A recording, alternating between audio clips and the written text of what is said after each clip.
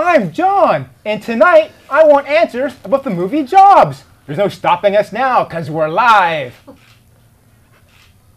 John wants answers. Give John answers. John wants answers. I forgot my overalls. Give John answers now. Welcome to the show. We've got a very special show tonight. We're going to talk about the movie Jobs with people who were in the movie Jobs. Not the actors, but the people that actors were portraying. First up, we have Steve Wozniak. He was the co-founder of Apple Computer. He's the author of I Was, Full of Truths. And he's also author of the official Computer Freaks joke book. This book is terrible. At least you're honest. Also on the show, we have Daniel Kotke. Yes. He's one of the very first Apple employees. He was a college roommate of Steve Jobs. I'm here playing Lucas Haas, who represents me virtually. Okay. So he knows all the juicy stuff. And we have Andy Hertzfeld on the show. He's the author of Revolution in the Valley. And he was the original Mac software chief architect. Wizard. Almost, yeah. So I was software wizard was my title. Yeah. Chief Wizard. So I want to thank you all for being on the show.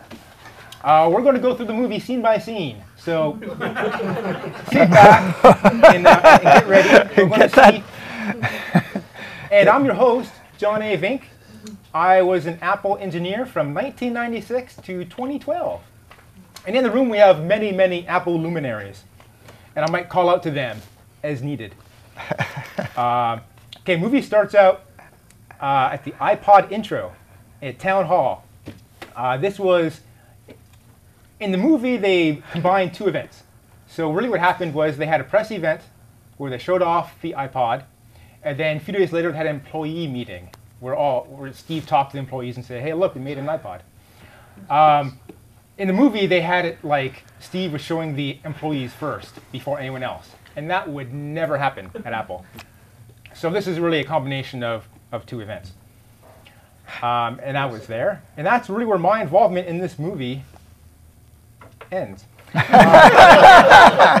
why I brought on 3 guests, so they could talk about the rest of the movie. So the movie starts at the end, and then it jumps to the beginning. Reed College, 1974. Yeah. Well, you know, in some ways, though, the start of the movie was sometimes like the best part. So Daniel, you were. By the way, let me say, I drove Steve, and You drove Steve to college? his Right. girlfriend, Chris, Chris-Ann? Julie here, I guess, Well, drove no, them. to I drove somebody else. them to the college when he started, and he showed me his. They said you have to go to these classes. Well, that's what happens when you go to college, Steve. Yeah. The first couple of years, you go to their classes. And he said he didn't like. They thought you just went and you just dropped in on any classes you felt like. That college was just an experience to be around smart people. So he didn't go to any. The first day and the second day, stayed in this little tent in the room with his girlfriend, and I was all scared. I could have never been so brave to skip classes in college. Were you? You'd see, you had already dropped out of Boulder at that time. No, I right? had never dropped out. No, I mean you went to Boulder, right? I went to Boulder, and I for went a year? to my second year of college, and I met Steve when I was working for another year of college, programming to earn money for a third year of college. So I had met him, and then we had our year of blue boxes at Berkeley, and Right. so when he went up there, yeah, I drove him up. I visited him about 6 times. Did you ever hear how Steve ended up at Reed? Well, he actually, believe it or not, it might have been the only college he got into or applied to, but he admired the fact that they had one chemistry professor who had won a Nobel Prize. And oh my gosh, the guys at Stanford won Nobel Prizes. This was a premier type of person that you wanted to be around and near. I can't think of who that However, was. it was a very liberal college, probably appealing to a lot of very liberal-minded, young, counterculture type people too. Because I went up there and I met a lot of them, his roommates and other people, and they all kind of fit that mold. Yeah. So the movie starts out with Professor Jack, who I guess knows he dropped out, and he's trying to No, Jack was the dean. The dean? Jack Oh, Dudman. he's a dean. Yes. Okay. He said, "Hey, you're a smart kid. You should do something with your life." Pretty much is what he said. And then he went off and found some girl named Julie, who was reading a calligraphy book. Yeah, that was all just made up. Yeah, he that part's kind of made up. already, like I said, he already knew her. They'd already had sex and more. No, that's not Chris Ann. The No, Jew is no, a definitely different not Chris character. Ann. Oh, okay. No. So that was just that's. Oh, why it sure it's fit. made up. It sure fit Yeah, perfectly. Does that mean No. to indicate that he was sleeping around in college? Well, no, really, the truth is Steve badly wanted a girlfriend in college, didn't we all? And he didn't really find his girlfriend in college. Where do you meet Chris Ann? High school. High school, She was his yeah. high school sweetheart. So, but did she come to college to be around him as well? I met her at Reed. She came to visit. Drove up Came just to for that first week, and then I drove Yeah. her back home. All right. And that's- she came one other time. That's when I met her. apparently Julie's the girl you go She to. was when you want a some year LSD. ahead of him in high school. Really? Chris Ann. Oh, okay. I think so. So, yeah, Julie was the LSD supplier. And then after that, you guys are in a Well- meadow. You and Steve and Chris Ann are in a meadow. So was and Chris you're Ann, listening to classical music that's coming from the stars or something. Well, it's all just made up. But I would say that scene came off pretty well, I thought. Yeah. That scene I actually made felt up was scene. kind of close to the truth for the way people Yes. see it. So Yeah. did you ever take LSD with Steve? Oh, yeah. Bunch of times. Bunch of times. And Chris Ann, the three of you? No, never with Chris Ann. Oh, okay. Okay, so here's the funny line I have to tell you. This is a funny one. So in the script, I was a script consultant. There was a scene where we're lying in this field, okay, and Steve goes, "Listen, the wind is playing Bach." And my character goes, "It's called the wind, Steve." Which I never ever would have said. But it was such a corny thing to say, it made me laugh. And so I had to tell the producers, I had to say, well, I never would have said that, but you can leave it in if you want because it's kind of funny. Kind of funny. And I was kind of relieved that they took it out because I would have been teased about that for the rest of my life, I'm sure. You're going to be teased now because now it's on TV. So then he went off and took calligraphy classes. I was in the same class. And you're in that class too? Yes. And this so-called Julie was in that class too, apparently. There was no Julie. Julie, right? Actually, okay, so here, if you want to know, he had a big crush on Kathy Dykman, who lives in Berkeley. Kathy, hi. And so Steve found out that Kathy's father was Arthur Dykman, famous psychologist. And so Steve's modus operandi was to track down Arthur and chat him up to get at his daughter. Okay, right? Sounds like Steve, right? No, I wouldn't know about them. Well, he would go to the source, right, of what he wanted. And so, but then the other one that he had the big crush on was Joelle. Joelle, she's a painter in Brooklyn. I tracked her down thanks to Google. And at the time of the script edits, I said, Joelle, do you realize that Steve Jobs had a huge crush on you in college? Do you have any anecdotes about that? Would you like to make a comment? You could be in this movie, right? They would have happily put her in the movie. And she replied, I don't have anything to say, and if I did, I wouldn't say it. Which I thought was funny. Anyway. So then Steve took electronics classes, but were bored and walked out during them. Well, there was no electronics. I don't think There they was had electronics. no at electronics Reed. at That explains everything. He'd taken electronics at our high school. Yes. But I don't think he got good grades in anything. But Right. he understood electronics, enough to look at a schematic and solder things together. Yeah, not like a designer. Okay, and what was the name of your electronics teacher at Homestead? But, Mr. McCollum. McCollum. John right. C. McCollum. Yeah. Right. Super Great guy. teacher, great class. Better than any of the local college electronics courses, actually. And Chris Espinoza was in the same class from John. And Well, John a lot died of a few years ago, and there was a really nice obituary in the local paper. I don't know if you saw that. I think I saw that. Yeah. But certainly when we were there, our class was kind of back in vacuum tubes. barely touching transistors, Oh, you're and dating it didn't yourself touch now. computers. So Yeah. it didn't touch computers. So this idea he was watching a TV show and computers are going to be the future. Well, that was the sort of TV show you saw at home on normal TV, Just Then we see him traveling to India with you, and it was just like a montage of things that happened there. Yeah. Well, that was, they didn't even ask me about that. They just made that up, but it came out, well, it was vague, and so it was okay. Then we come back, and he's at Atari. but just to take a step back, as long as you're going through the chronology here, the really interesting part about the Reed story was that within the first couple weeks of Reed, Steve came to the conclusion that he didn't actually need college credits, and so before he withdrew, he went to Dudman and said, you know the story, right? He went to Dudman and he goes, I can't really afford to be here, but if I get my money back, can I still take classes? And, what a crazy thing to think, And I knew that when I first met Steve, but I didn't really ask him about it. Like, what the hell are you thinking, Steve? I mean, because it never would have occurred to me. Did he get his money back? He did. He got all his money back. He got all his money back, and Dudman, for your kids out there. Well, he also didn't have the responsibility to have to actually take tests and get a degree. and get grades because he wasn't after credit.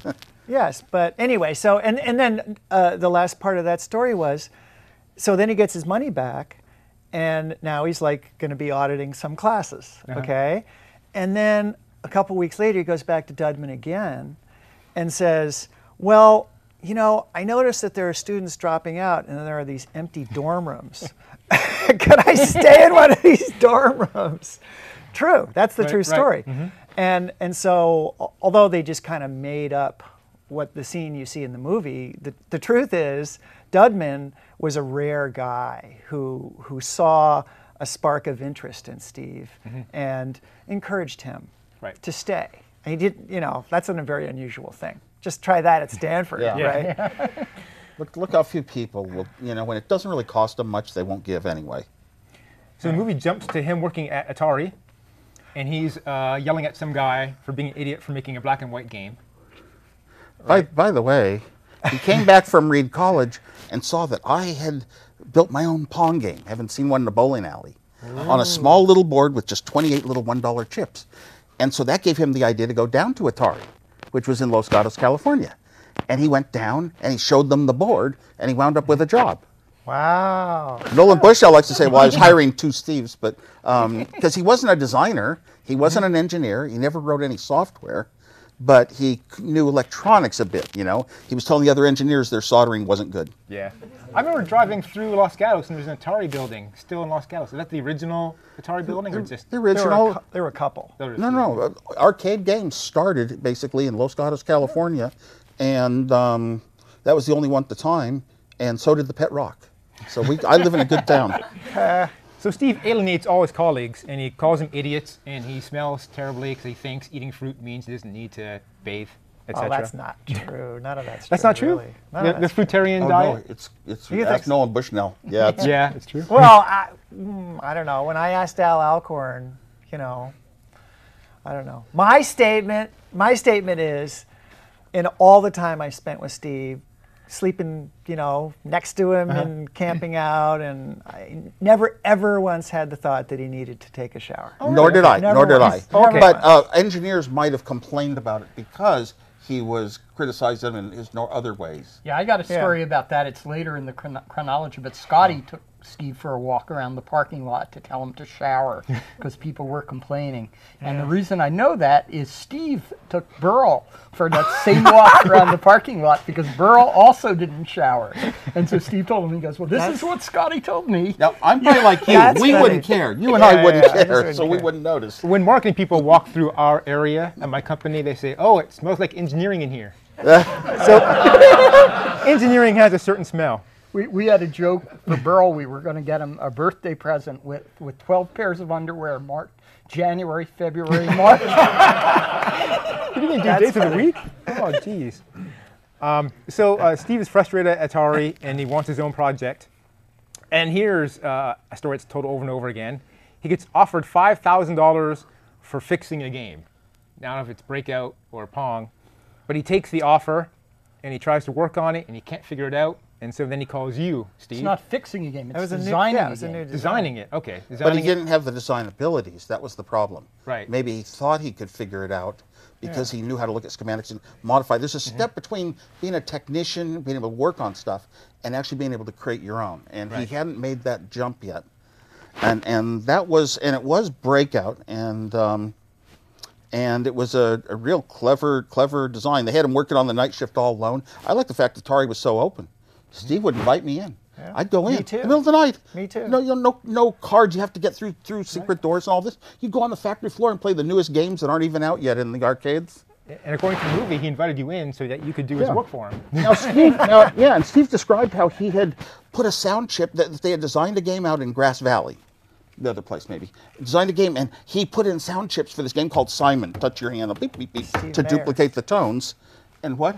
Steve Mayer. Had designed it? He was the chip guy at Atari. Yeah, I know Steve Mayer. Yeah, I know that. He did the one chip. Well, he did the one chip Pong for the home later on. I know, and he was also without a college degree, as I recall.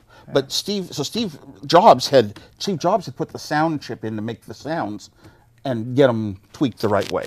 That was his claim to fame. But now we were on to Breakout, and and I don't know if it didn't show the intensity of that. That was an impossible project, and we actually did it. With no processor, all TTL. Yeah, no software. There were no Atari games yet that were software. There were no Atari games that were color even, but ours wasn't either. Breakout wasn't either. Now the story was he was offered $5,000 to do it, but he told you they were offered $700 and that he would split it with you. Now, do those numbers sound like the right numbers? That is what happened. That's the truth. It wouldn't have mattered. If he had said, I need the money to buy into this farm in Oregon, I would have said, take it all. I was happy to be on the project. Right. We had always split our money 50-50. This was the third such project where we'd split our money, or turned it into money. And Really? There was the blue boxes? yeah, well, there was basically the Pong game too. Oh, right. Well, that worked into a job. Then there was Breakout. Then there was a Terminal. Then there was an Apple. Computer And then there was another converser, Apple. right? Yeah. So yeah, he was paid $7,000. He told me we were paid $700, and he wrote me a check for $350. But that hurts because we were friends. And do you do that to a friend? But it didn't hurt financially. Yeah. I had a job as an engineer at Hewlett Packard, so. And Atari loved it, and Steve took all the credit? No, Atari didn't love it? Oh yeah, some people at Atari loved it, but the engineers, it wasn't their way, and it wasn't designed in-house, and they didn't understand my tricky design. It's too tricky. I did the entire design. So did you do a timing diagram and turn that in? Because you couldn't make sense of it without a timing diagram, right?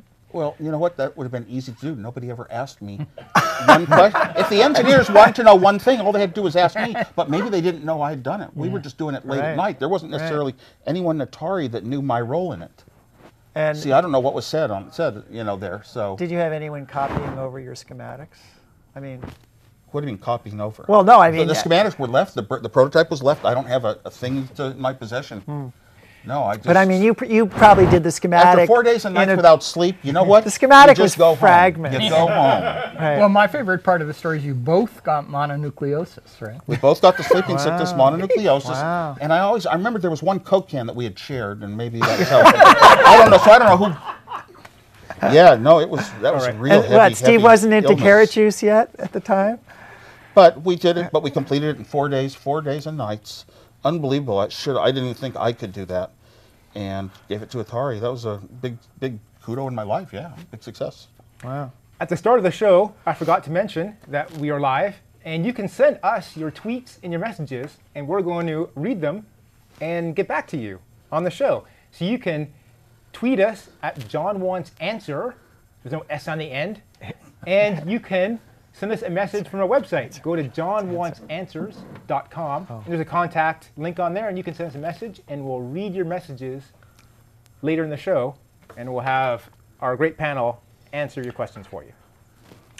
Okay, so in the movie we jump to a scene I want to where... say one more thing about Atari. Oh, okay. I really, even while I was there, admired Nolan Bushnell for basically giving Steve, some credit and reputation. He didn't have any background, any skills, any education, any degrees or anything. But basically, he was my best tech friend. So giving him a job there, I really admired a company that could do that.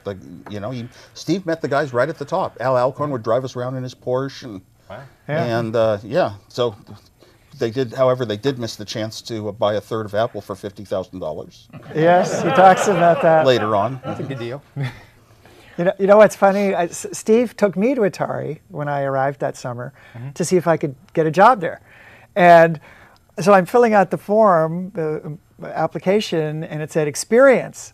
I said, what should I say, Steve? And he goes, DVM, digital voltmeter. I didn't know what a digital voltmeter was, but that's what I put down for experience. Well, no, they didn't hire me, but Steve hired me. That's nice. So we see Steve Jobs coming to your house. Steve comes to Steve's house, and you were there recording Polish jokes. Oh, right. For your dial joke service. Right. This was an earlier point in time. Right. This is earlier. This was back before. This was during Reed College. The movie is not chronological. No. Okay. But I had Polish jokes. I don't think Steve ever dropped by and saw it because I think it was while he was at Reed. But tell me if this joke was one of the jokes you wrote. I liked it a lot. I didn't write it, but I read it. What's long and hard that a Polish bride gets on her wedding night? A new last name. I had the jokes of the time were Polish jokes. You buy the books. It was the hottest selling joke book ever in the United States, and I Right. just told those jokes as quick as I could. Short little jokes. The most called single line number in the United States, I'm sure. I kept the joke so short without any extensions. A number Right. without extensions. Yeah. And that's how you met your wife, right? Through dial Yes. joke. Yeah, my first wife. Yeah, I met her because she was a caller, and I would take live calls sometimes and play with them, play with A lot like their this heads. show. Take live calls. And that was in the days when it was illegal to connect your machine to the telephone line, right? Correct. Where, So I- where did you so get that I had answering to, machine? I had to lease the machine from AT&T, the monopoly, at their price, and it cost almost as much as my apartment rental. I'm a young engineer, and you know your apartment rental is number one. Who could ever afford another half of that just for an answering machine? But I wanted to do this dial-a joke, yeah. Wow. So that was dedicated. But remember, I was working at Hewlett-Packard designing calculators, which were the iPhone 5 of their day. and I was coming home at night, really, I was bored and doing my own electronic projects, one after another, and that was just one of many. So Steve comes to your house and sees this computer terminal you're working on. That's what you called it, a computer terminal. Is that what it was? Yeah, this comes at a much later point in time. Steve and I both had gone over to a friend's house, Captain Crunch, John Draper of the old Blue Box phone freaking fame. Right. And here John was working as an engineer designing a portable phone for somebody. Portable phones didn't exist yet. Portable phones in your home did not exist yet. And then he sat down at a terminal, a teletype, and he started typing, and he said, I'm playing chess with a computer in Boston. What? He said, there's this network, and he printed out a list of about 8 colleges that were on this network, and you could log in to pick college number 4, Stanford, and log in as a guest. And by typing the right things, you could actually see files and read things and all this stuff. Whoa, it was just like Pong. I said, I have to have this ability. I wanted things that made me Superman. So I went and I actually just designed the chips using my television, like with Pong. Snake a wire to the inside and attach it, solder it to the right point inside the television, and it would actually print the words on my TV. So now I could type on a keyboard I bought. Expensive, most expensive thing I ever bought in all of the ways. $100? $60. Oh my God, $60. And that was for uppercase only. It was a special deal. And the microprocessor didn't even cost that much in the end. But I could type to the computer in Boston, and it could type back to my TV, and that was the terminal. And I did all my own. And then Steve came back from Oregon and saw it, and he went to the local. There's a time-sharing company that would lease out expensive terminals, teletype mechanical machines, and some very expensive video terminals. We couldn't afford those. We'd just go down to the office of Call Computer and type in on their machines with a free account they gave us. So Steve said, let's sell them your terminal. And yeah, Computer Converser it got called, and we actually made it. Steve turned it into a product and sold it to them. We split the money. Oh, really? So how many did you sell? I can't remember if it was 25. It was some small number because they didn't have a lot of customers. So you were selling computers before Apple. This was not a computer. This was a was a terminal. Right. But it was a very short step before that terminal just got a little addition that made it a computer. And did it have a modem built in? No, I built my own modem. Wow. Yeah, I built my modem, but you could use anything. The first time I used it with modems, I had those kind of acoustic modems where you take the whole telephone handset into a speaker and a microphone, and yeah. I But it was worked. that summer of '76. I was doing work for Alex Camrad, building his Alex modem. Gamrod was the guy at the Call Computer, Yes. which was the time-sharing computer system that bought these terminals from us. Yeah. Yeah. Now, did you have to offer this product to HP first? That one, I didn't even think of it. Didn't even think of it for HP because we weren't doing anything like that. Yeah. It wasn't something like an HP product, and no, that wasn't close enough. Okay, so later you designed what was to be the Apple I, and that's the thing that HP passed on. Well, I think we're working towards it in this chronology. I'm looking at But- this is the movie chronology. Oh, I don't okay. know when things really So- happen. okay, somewhere they show Steve coming to just, he says, we got to make a computer. He comes to this revelation. Yeah. And he says, I'm going to go down and look up, find Woz, and he'll have it. And my gosh, I was already going to the Homebrew Computer Club. I had turned my terminal into a full computer with a microprocessor, dynamic memory, all the elements that really made a useful computer affordable. And I was showing it off at each club meeting every 2 weeks. I'd haul my TV set down in the back of my car, set it up on a table, type in all the code for 40 minutes that was the basic language and all that, and I would demonstrate it. And people would crowd around me. And I'd show them what it did, and show them what it did. I was too shy to talk, basically, but other people would come. I had a big crowd following me. And then Steve Jobs wasn't ever at the club because he was up in Oregon. So he came down from Oregon. I said, you got to come see this computer I built. I'm going down to the club tonight. And he came down. So it was like I pulled him to the club, and I showed him what it was, and he saw all the people around me, and he got this idea. We could sell them. I'd given away my design for free because I wanted to help them be able to build their own computers because they wanted to change the world. They wanted to improve education and communication. We had Stanford professors that talked glorious talk about where these little have your own computer was going to take us all, and the little nerds like me that were never noticed were going to be the most important people in our companies. I loved that stuff, and so I gave it away to help all these people do their thing. So Steve knew we didn't own it or anything, and he said, let's build a part of it. Let's build a PC board that helps them put it together in an hour instead of 40 hours. And I think that was in the movie. I don't remember. Well, this is complete opposite of the movie. The movie had Steve Jobs trying to convince you to come to Homebrew. You say, I don't want to go. No. And then they showed you. I'd been there since day one. I was Right. one of the first people to ever attend the first meeting of that club. And they showed you being really shy and no one caring about what you were doing, when in reality, I everyone was crowding around you. I was shy, and I was pretty much a nerd. But yes, in the showing off time, after the main meeting where I was too afraid to ever raise a hand, I got inspired by everything. I would go out, and we had tables. We called it the random access period. Right. And I would set up my stuff on tables they had, plugged into the wall, and I would demonstrate it. And all these people that were building other machines, the early little machines, like the Polymorphics and IMSCI guys, they're looking over my shoulder, and they're sort of seeing it's a whole set of chips that's affordable, doing the entire job, including a programming language. So yeah. So I was kind of a little silent star. But no, I had a very, very much a following and spoke their language, and they were all technicians in this club at the early days. They all wanted to build their own computer. So Steve came and just wanted to figure out a way to turn it into money, because every time I had an invention, no, that's how he thought, and that's good. No, that's good. Thank God. Thank God for him. Yeah. We have to pause right now. We have to take a short break, and we come back. We'll pick up at the Homebrew Computer Club, and we'll be reading some of your tweets and messages. So, see you in about a minute and a half or 2 minutes or something. Okay. I totally messed up the opening. I didn't read my cards, and so I think I missed my God. a bunch of stuff. Oh no. FCC's going to catch you. I need to move your mic a little, please. I did that. You can always undo one button. You were at Berkeley, right? And then put it down between them and redo the button. Not if you when want. Woz was there.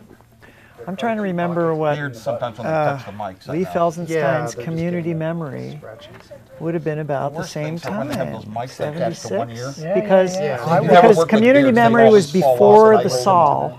I have to and the hold Sol them was on. by No, 70. sometimes you don't listen. The Sol was by 77. But it just never stays Do you remember on. community I have to memory? kind of Did you hold it ever- on 'cause the I tape comes heard of loose it, on but a I beard. never Yeah. really used it. I got there August '76, Oh, and right. when I got there, I was there for 3 days. When I Coke. walked down University Avenue, there looking for a bite store, and I guess I found the address of it. Found it on Well, University that's right. Avenue. You came to Berkeley as a grad student, Yeah. so you were I was there '76. just 1 year for a master's. No, for '79. Through '79. 2 years, 3 years. 3 years for a master's. I was a PhD student, and I had passed my prelims. Oh, really? Did Steve talk you into dropping out? No, Like Bud?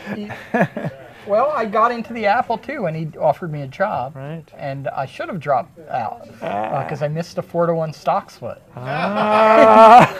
If I had started when they had given me that, I would have got 4 times as much stock. But instead, well, I thought I need to get a master's degree, and because I was there for 3 years, I shouldn't just drop out. Right. And so that ended up costing. Yeah, he told me he gave you 8 times as much stock though when he finally came. Just joking. So I was going to ask you the community memory. So at the time the homebrew started in '75, had Lee Felsenstein had already built community memory? Community Memory existed in Palo Alto. I had heard of it. I'd never been there. People's Computer Company was associated with it. Right. Yes, and that was where the Homebrew Club spun off And it from. was a terminal. I'd never heard of it It in was my a life. terminal with a modem. I didn't know a thing about them, what they had, what they did. And it used a lease. That was the same mentality. Yeah. So when the Homebrew Club started, yeah. So I was going to ask if you had seen that and were inspired by it. I guess not. Actually, let me finish this and pour it in so they don't see the logo. Right behind the Apple logo. Booth is almost ready, John. Okay. Well, the Apple logo and the Coca-Cola logo. How interesting today. Okay, just make sure you put the apple on top. 4, 2. And we're back. And we left off at the Homebrew Computer Club. We're going to continue some more. But before we get into that, on the way to the meeting, famously, So that scene really Yeah. offended me because it was like him taking me when I was taking him. It offended me And too. also, the idea of what computers meant to the world had come from, Daniel was just talking about, well, there was People's Computer Company and Community Memory and little Community computers memory. that they were trying to share with the public. Ted Nelson's book was good out then, thinking, too. That was- the good thinking that led to the Homebrew Computer Club had been going on in these spheres. And yeah, so I was there telling Steve how it was going to improve education and how we were going to be able to type messages in, people could read them an hour later, you know, and know that the anti-war march had been changed to a different route and all this stuff, you know. So that was exciting for me. And Steve was paying attention, and soon it was his idea. And I'd given my computer away because I wanted to help these things happen. So on the way, it says that Jobs was into Bob Dylan and you were into the Beatles. Now, is that true? Well, wait, is this the point we're at? Yeah, we're, You know, we're no. driving to. We're Yeah, driving no, to that was actually offensive to me, because when I met Steve Jobs, he was in high school. You know, I was in college. He didn't have any Beatles albums, I don't think. He knew that there was this one song, like Rolling Stone, and he loved this one phrase: "When you ain't got nothing, you got nothing to lose." Because he liked walking around with nothing but peanuts, but little nuts, a little thing of nuts in his hand. No. And he liked to quote that line. And so I took all my albums and I showed him the liner notes. I showed him the vague, strange words that Dylan wrote, you know, songs like Desolation Row, and brought him into all that. And then I drove him down to record stores. We walked San Fernando Street and a few others near San Jose State College. And I knew how to ask for bootleg records because I'd bought them before. And then we went in Berkeley and we bought bootleg records. And I shared all that Dylan stuff with him. And we became big Dylan fans. And he said, "Do you think Dylan or the Beatles are more important?" And I said, "Oh, Dylan, you know, because I'm into words and the lyrics and the meaning. And they have life." And he says, yeah, Beatles is nice music. But we both agreed Dylan was the place to be, you know, for us. We were more into the intellectual side of songs like Dylan than the little Beatles pop stuff. So why do they portray me as being Beatles pop in that car? It's okay. You know, it's okay to portray somebody there. They had Steve Jobs right. They just had me the wrong person. Right. After the Homebrew Computer Club meeting, Paul Terrell, who ran the Byte Shop, stops one of you. Now, in the movie, he stops Steve Jobs. This is correct. Well, Paul Terrell had been watching me at the club. He knew about the computer. I had not become personal friends with him. There were a lot of stages that are left out of here. How did this become a company? Because I worked for Hewlett Packard, and I wasn't going to start a company and then get fired for having a company on the side. So I offered the computer to my company first, and they turned me down a lot of times, but they wouldn't have built the nice, fun machine a personal computer is supposed to be. They would have built a tool for engineers. So it's a good thing they turned us down. And then we were in business. We decided to go into business, but Steve's idea was to build a PC board for $20 and sell it for $40. We'd have to put in a few $100 each, maybe $1,000 total. We'd make maybe 100 PC boards, and if we sold 50 of them, we would get our money back. That's what we needed to break even. Didn't know if we'd do it. He didn't know if we'd do it, you know, but heck, we wanted our own company. We've been doing things together for a long time, so Apple started. Now we made a PC board. I took it in, showed it to my engineer friends at HP, and the phone rang. And Steve said, "Are you sitting down?" I said, "Okay." And he said, "Well, I got a $50,000 order." $50,000 when you have no money in the bank, no savings accounts, no relatives and friends to loan you money. This was a shock. Yeah. I was going to have to go back through HP's legal department to make sure I wouldn't lose my job at Hewlett-Packard. That was number one to me. And what happened was Steve kind of described it like he had gone in and told them they should sell completely built computers. But later on, what I found out was he was trying to sell them our board, our PC board, and the guy at the store said, all these people are coming and buying kit computers. What they want is a complete built computer. And so Steve said, well, we can give you a complete built computer. So Paul Terrell was the idea, saying this is what people really want. And we gave them a completely built board. That means all the parts and components are soldered onto it, but you still had to know enough to hook wires over to transformers, a television of some sort, and a keyboard. You kind of had to supply a wooden case.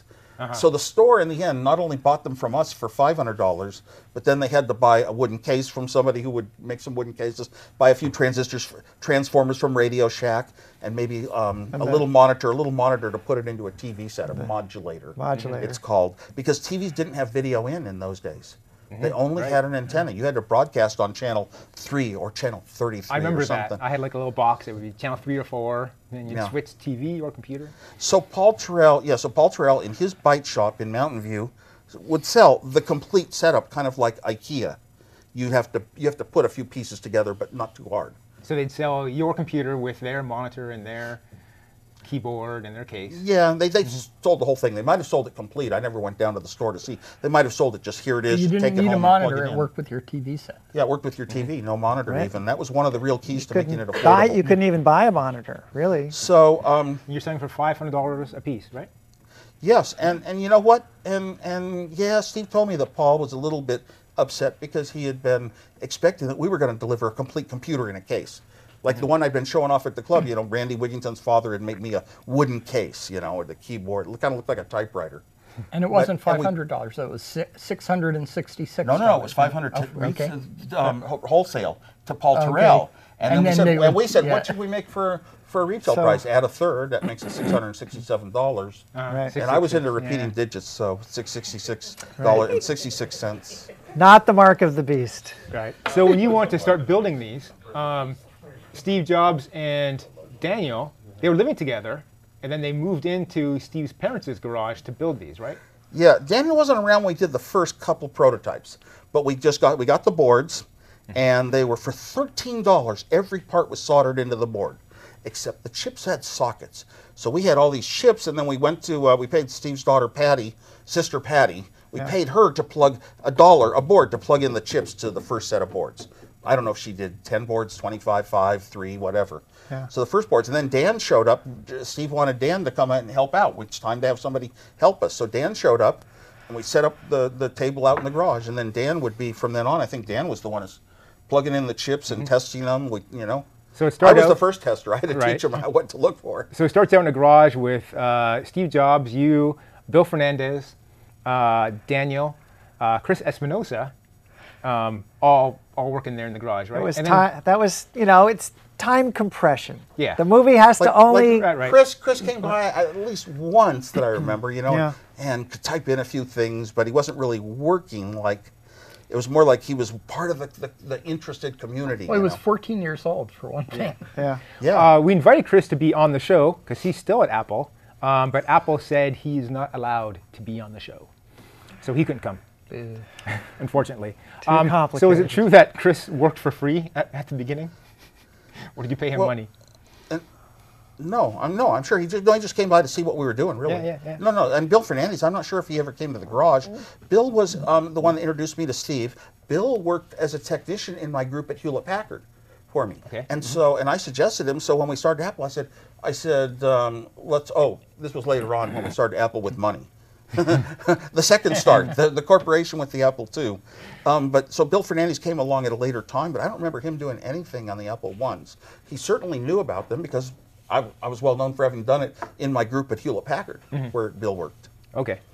Bill told me he did work in the garage in the spring of '77. I don't know. I think, the first Apple II boards needed some massaging. Rod Holt, right? Rod Holt had That was Rod that was Holt after. came Yeah, that was after for we Apple brought II, in yeah. because Bill Fernandez really was employee number 3. He had agreed to come with Steve and I, but he had to wait to a certain date that Hewlett Packard would let him go. Okay. So in the meantime, our investor Mike Markula was sort of the third one sitting down in our new little office building we'd gotten, and he was sort of like the third one on the spot as employee number 3, and Bill got number 4. But no, Bill was as early as could be, so willing to join us. Take the risk. In the movie, when you delivered the Apple I boards to Paul Terrell, in the movie, he's complaining that's not a complete computer. And he goes, they're just boards, they're not computers. The Apple I, not the Apple II. The Apple I, right. In the movie, you were complaining, about the Apple I. Like, it's not just a board. How dare you? This is high technology. You've never seen anything like this before. I never came close to dealing with sales, finance, any of that stuff. You know what? No, that was Steve's end. Okay. I had so much to constantly develop on my end. My head was sunk into it. No. Well, here's I would not even talk that way anyway. I would just sort of agree. Didn't Here's sound a like good you. question, though. You probably would have advocated to Steve that you, meaning Apple, would actually sell it with the keyboard and the power supply, so it was a complete set of parts. We would have, in those days, it was like we would have talked to each other about ideas and trade them off and see what makes sense. And we could have come to that conclusion, and it was pretty easy. But you have to remember, before we shipped an Apple I, we had the Apple II working and demonstrated. Okay. Okay, so we knew the real machine that would change the world. The Apple I was not designed to be a computer to change the world. It was a quick modification of a terminal I had to be my own computer. As quick as could be. That was the quickest, shortest step, but it wasn't really designed from the ground up like the Apple II. And the Apple II had so many incredible ideas. You know what? They weren't possible when the Apple I was built. Color. A lot of the way that the computer memory was on your screen wasn't possible with the Apple II. Had to do it by the time we built the Apple II. The memory could go at 2 million times a second, and the microprocessor only went at 1, so that left another 1 for the screen. I mean, it's hard to say, but anyway, the Apple II we knew was so great, and yet we had to market the Apple I in the meantime. So in the movie, you see Steve Jobs leaving the Byte Shop and giving little hints to Paul Terrell that, the next one's going to be great, and he had already seen that it's going to be color, and it's going to be an all-in-one, and that kind of thing. You know what they left out? They left out PC-76. Dan and Steve were in a booth out in Atlantic City. My first airplane flight out of the state of California, except for a year at Colorado school. And so we're out in Atlantic City, and I'm up in my room in the hotel because I'm kind of shy. I don't like dealing with people. And I'm sitting there programming in new additions to the BASIC. Steve would run up and he'd get a brand new EEPROM and plug it in and have some more commands to show people. And he and Dan were showing off our computer, and we went down late at night. There was one guy with a projector. I had come up with a strange way of generating color that was unlike anything ever in any book. In the books, you gave a number to a device that converted it into sine waves of certain types that showed up as color on your TV set. What I did was I just took a number and I said, send the number out, and it shows up as color because of the way TVs work. And it would have to work, but would it work on this projection TV? We went down late at night when nobody was around because all these other people, two people like us, 2 young people, had little companies, with pieces of hardware. Went down and we hooked it up to this guy's projector, and it worked. And he said, "This is the computer I want." It was the Apple II, which was not being shown at the show. You brought the Apple II brought it down at night. prototype? Yes, you brought it to Atlantic Yes, City? yes. You'd be fired we for that showed now. it, and we showed it. And but the guy said he saw every one of the little starting computer attempts, including the Apple I, and he said, "This is the one I want." The color and the games. I mean, so Wow. But we still wanted to market the Apple I because we had started on it. It was business. I wasn't going to interfere with that, and we made some money. So when you started working on the Apple II, that's when I guess Rod Holt came into the scene. And he was Yes. your power supply designer. The Apple II, we started heading towards having a real company, and before Rod Holt, it was financing. Mike Markkula was shown in the movie, and Steve Jobs says, "I got this guy, and I dictate the terms," like he was dictating the terms, and he was the leader. No, Mike Markkula was the leader. He was the financial, he had a lot of experience in investing, and he knew how to set up a company. He was also a very nice guy, and I'm glad that he saw in Steve Jobs what people like Nolan Bushnell at Atari did. And so Mike put the money in. Now the plan was, Steve had this plan that it was his own idea, a plastic case for a computer, which had never been done. And Steve knew of these guys that pressed motorcycle seats with a foam process, and this guy could actually press the foam into cases. The trouble is they don't all kind of come out the exact same shape. There's a lot of problems with that process, and you can only make a certain amount a day. But we were going to have a plastic case, and Steve had a friend at Atari, Rod Holt. He had a few friends there. And Rod was a guy that knew how to design a new type of power supply, a switching power supply. I had just designed the old linear, normal type of power supply myself, but the switching power supply cost more money, but it ran cooler. It was high-tech instead of low-tech. And oh my gosh, and Steve wanted to go for the high-tech approach, and one thing it gave us was it would keep things cool inside the plastic. We wouldn't need a fan. Which became a mantra of Apple for a long time. And by bringing in, basically we used brains to do things that other people weren't doing with their computers. Rod came in and designed that switching power supply, and I remember talking to him at night, and he would tell me how he was a communist. And actually, I admired him as an engineer. So I started giving a lot of validity. There must be some validity from a logical thinking point of view to communism. I've never had time to go research it and read Marx and all that stuff, but it's probably not too illogical. Rod later became the publisher of Socialist Viewpoint magazine. I don't know that. I'm not political, so. So before the Apple II launched, Steve Jobs is seen as saying that the Apple I is being sold in 6 stores. Is that correct, or are you only being sold in the Byte Shop? Oh, before the Apple IIs launched, we got into stores out in, the Midwest, Wisconsin or something, New York. He had one favorite guy in New York City. I see. I drove down once to Southern California where I had relatives, and I stopped by this one thing said computer store or something computers in Orange. The city of Orange, I think. And I drove in and I showed him the Apple I, which I was carrying with me, and what it would do and how you could play Star Trek on it. And that guy ordered 10 or 12 or 15 of our Apple I computers, and he set them up and charged people to come in after school and play this text game. Black and white text game, Star Trek on them. So that was another place. So we had sales, I think, all over the place. Steve would get on the phone anytime a new store opened in the country. Remember, this was a new business. Nothing existed. There weren't stores where they were sold. A new store would pop up, and Steve would get on the phone, tell him what we could ship you for how much money and probably what terms. And that was, he did all the business. Yeah. His room, the phone in his room was busy. Right. So the movie switches now, and we cut to a scene where Chris Ann tells Steve Jobs that she's pregnant. Let's see. Quite a dramatic scene. 1977. Chris Ann tells Steve Jobs that she's pregnant. And then Jobs says it's not his child. And so then he yells at her and throws her out of the house. I guess the 3 of you were living together, right? Yeah. No, he didn't throw her out, but he was mean. Yeah. And at this point, you were the one comforting Chris Ann. I tried to actually kind of stay in the middle of the two of them. By this point in time, Steve was worth a bit of money, and he probably wanted an abortion. And maybe she had an abortion before. Really? So she wasn't against it. And I think that bothered Steve that this time she was not going to have the abortion because maybe he had the money. Oh, okay. And Chris Ann has a book coming out in a couple of weeks that tells her side of the story. Okay. And I think you've told me once that you think you and Steve grew apart because, he was mean to her and you were trying to, be nice to her. Oh, no, I don't think so. No? People speculate that. Oh. I don't actually think so. I was, the dynamic was Steve and I had a very similar sense of humor.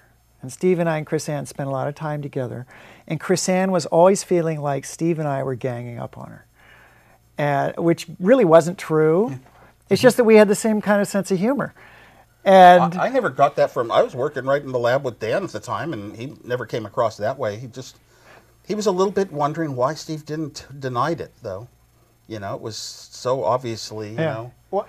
his child. So you think Steve really thought it wasn't his child, or do you think he just couldn't handle I think he just couldn't handle it. So he knew it was his, but Chris Ann didn't have any other boyfriends, Yeah. and he didn't have any other, you know. right. know. All right. It did cost Steve quite a bit, though, Oh yeah. because yes, they were Time Magazine decided to make him Man of the Year.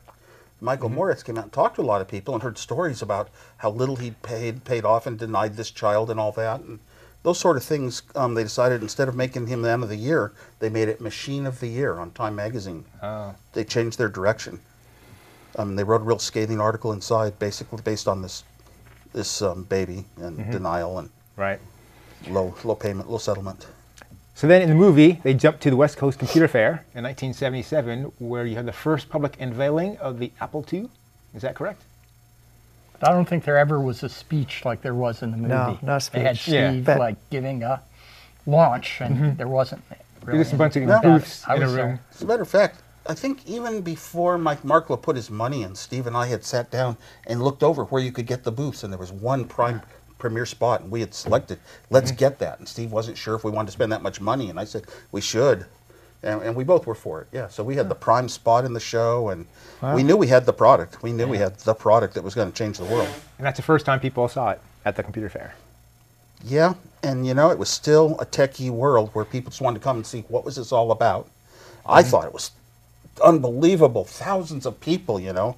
And Mike Marklow, our funder, who had said things like, in 5 years we'll be a $500 million company.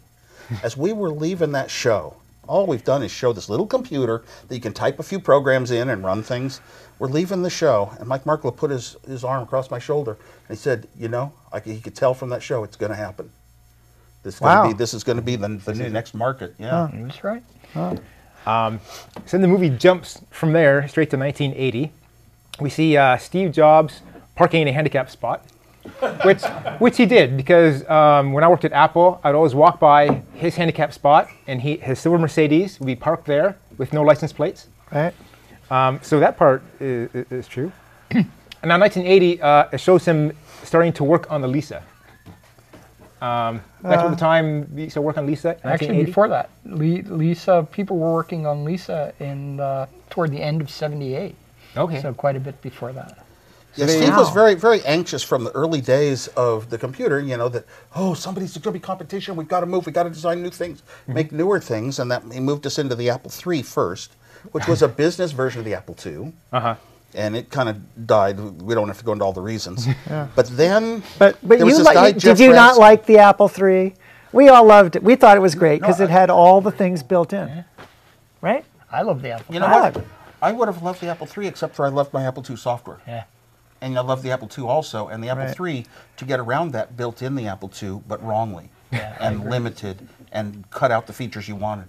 So it was a bad Apple II. And it also failed in hardware on day one. And once you get a bad name, it's so hard to ever build the market that it deserved. It was not a bad computer. It was a good computer. I absolutely say that. But anyway, you need software, and it takes time to build a market for that. So Steve, then Jeff Raskin had come into the company. He'd actually been around early. He came by the garage in the garage days once, and he told us how you've got to put a lot of work into your machines to make them so obvious they work simple for the person who hasn't had education, that doesn't know computers on the inside. And so Jeff Raskin was one of the key people that knew about what was going on at Xerox PARC Center. And so he said, you've got to get down there, and basically led us to going down to see what Xerox PARC Center had. You know, menus on a screen and multiple windows opening like you had more than one computer in one, and mouses, and it was just so impressive. You just knew if you had that, you'd never go back to what you had before. So then they say that we see Steve Jobs And that initiated the Lisa project. working with the Lisa guys. Lisa actually was started before the Xerox PARC trip and had a bitmap display before it, but no mouse. Yeah. Yeah. So they saw the mouse. we'd hired some pretty smart technical people and a few smart what do you call it? Personal interface. You know, human using computer type Bill people. Atkinson was really the key guy, and he was Jeff's student at UC San UC Diego. San Diego, Both right. Jeff and Bill and Bud Yes. Tribble, but Bud Tribble didn't come till a little later. And then Steve fires a guy who doesn't think they can do fonts because that guy didn't share I the think passion. that's made They up. just That's- made that yeah. up. But they did actually fire Lisa, engineering manager, who didn't want to add the mouse. Oh, Bill Atkinson tells that story that Really? the guy didn't want to do the mouse. The engineering's too complicated, and Bill mentioned it to Steve, and then the next thing you heard, the guy was gone. we asked Bill Atkinson to be on the show tonight, but he responded saying, "I live in New Mexico." Really? He does along with Bill Fernandez. Now you're talking Bill Fernandez. Oh, I messed him up. Yeah, Sorry, right, Bill right, Fernandez right, is in New Mexico. Bill Atkinson, he lives in Oregon now. Lives in right? Woodside. No, Woodside. no, he still lives. I could have same had him on place. the Busted. Busted. Yeah. Yeah. Time for a break. Maybe we should stop for a break. When we come back, we're going to talk about the Apple IPO. You don't want to miss that. You already did. All right. I How go to we- the bathroom. Oh, you want to do a bathroom break? Yeah, yeah. I'd like to. Okay. Where is it? So this is like Go how into it the- should have ended, the long Huh? Go into the hallway where you first got into the How building. it should Right. have ended, the long Turn left. It's the first right. Seen that website, how it should have ended. Disconnect the mic. Your mic is Watch on. out for your. Movies. Oh, Main hall left and then We got a guy there. Anyone else need to go? Y'all have enough water? Do we have enough tape running? Is it a 2-hour tape or 1 hour It's a tape? 1 hour tape. Okay. hey. 1 hour tape. Wow. So we're going to use up So I don't have 2 to of get them. up. Can you just toss that somewhere else? Does it feel like you've been going for an hour? Well, It doesn't hear. It's been 55 minutes. Yeah. How long does it Sounds feel about for right. you? It only does for me. The way I measure time is what I still have to do, and I have a speech tomorrow that I haven't written. oh my gosh. Now you should just take this recording and use it. It's pretty good. Some of the guys you guys mentioned with, John Draper and all, I remember them very well. Oh my gosh, yeah. Well, actually, when we started Apple with the Apple II, AT&T got broken up. You were allowed to attach things to a phone line. And I remembered my dial-a-joke. I wanted to take a computer to program a machine that put tones out to dial numbers, could answer the phone, could turn on and off relays to start and stop tape recorders, and interface them correctly to the phone line. Who knows phone circuits? John Draper. So I hired him at Apple As long in as we the need. earliest days, and they put just he and I don't know. and Randy Wigginton in a little off office away from everybody else. Well, you know, And he developed the board. It was called the Charlie board, and it did things modems wouldn't do, like being able to hear if it got answered, if it was busy, if it was, you know, all those different tones on the line, and you could program it in BASIC to look for tones. Great board, yeah. But but we never put it out because the people at Apple didn't like him, and it took more people to make a product than just designing it. yeah. Well, the thing is, thanks to John Draper, I actually got my start in in the stock market. Really? He brought me into his little office. Remember that little shack of an office they had out in the I don't middle of know. nowhere? I don't know. Okay, at any rate, the thing was, I saw the very, very, very first line printer. And I heard bap, bap, bap, and paper was just flying. So I didn't invest in line printer. I went out and invested in the company that made the paper for the printer. Good, good. I mean, because it was going bap, bap, bap, but just still on paper. Might have been Call Computer where you were. He worked at Call Computer. I it's remember though just when a he was small- in prison though, a couple of years later after he'd worked for me at Apple, Yeah. he called up crying that the computer I'd given him, the printer had broken or gotten stolen. And I felt so sorry for him. They'd just come out with the first letter quality printer. The first printer that was a reasonable cost that could make business quality documents. Daisy wheel? Yeah, yeah, it was no, it wasn't a daisy Was wheel. it the Yeah, slide- it, modified it wasn't Image Writer selected. LQ or It was daisy wheel. What's that? And so I actually had one. I bought one. I gave it to him. I said, "Here, take this. You can use this." Because he was in prison working on a word processor, and he was Easy so Writer. sad that he was stymied. When he got done, he had the only business word processor for the Apple II, and the Apple II sales were shooting up in the business market because of VisiCalc. So he made $1 million. Well, no, and then the funniest Made $1 thing, million the bucks on it. funniest thing about it was IBM picked Draper software Yes. to launch the IBM PC with, Yeah. and that's That was where their he really official- made the money. their official word processor. Just thinking about IBM and Draper together. Yes, that's funny. Makes me laugh. Where's one water for us? Okay. 5, 4, 3, 2. And we're back. And now we jump to the part of the movie where it's the IPO for Apple. Now we see Daniel, you're trying to meet up with Steve Jobs to say hi to him because you were good friends, and he's been blowing you off, I guess, for a long time. And you plan to meet at Good Earth. And I've eaten at Good Earth. And now it's a Panera Bread and a Pete's Coffee and Tea. But back then, and was he trying to dodge you at that point? Yeah, he wouldn't talk to me anymore. He wouldn't talk to you anymore? What do you think got between you? Just he was trying to associate himself with business people?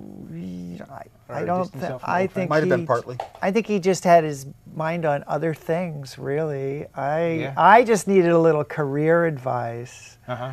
You know, not like I expected anything in particular, but he really just kept me waiting. It's not like we had a lunch date that was broken, but he really never would. He wouldn't talk to me that summer at all. Okay. We see an attorney meeting with him, telling him, hey, sign this paper so you can visit Lisa. And he's still denying at this point that Lisa is his child. Yeah, probably. Do you remember when he admitted that she was actually his? Was he like I remember when he started really spending time with her, and yeah? He introduced her to me and stuff. That was in 1986. So that was quite a bit later. When she was 8. But yeah, when she was 8. And he's meeting with different attorneys, and they're discussing stock options. And Steve Jobs is saying all these people, they don't deserve stock options. All these early founders. So there's you, there was Chris Espinosa, there was Randy Woodington, and a bunch of guys he said don't deserve the Houstons. stocks. The guys from the garage. Yeah. And now the movie shows you complaining to Steve Jobs about that, but they missed the most important detail. They showed me complaining? They showed you complaining to Steve, saying, hey, it's not fair that you guys, you didn't give these guys, you know, stock. They were here, they made the company. Oh, I didn't remember that being in the movie. Huh. But what they missed was what you did for the people who didn't get stock. And why don't you tell the story of what you did for those people? Well, I took some of those people that had been in the garage in the early days, and I figured I wouldn't have had a reason to do what had gotten me my great wealth if it hadn't been for them. And why do a few people at the top claim the wealth when we wouldn't have even started the company without the others beside us? They were our friends, and you don't desert them.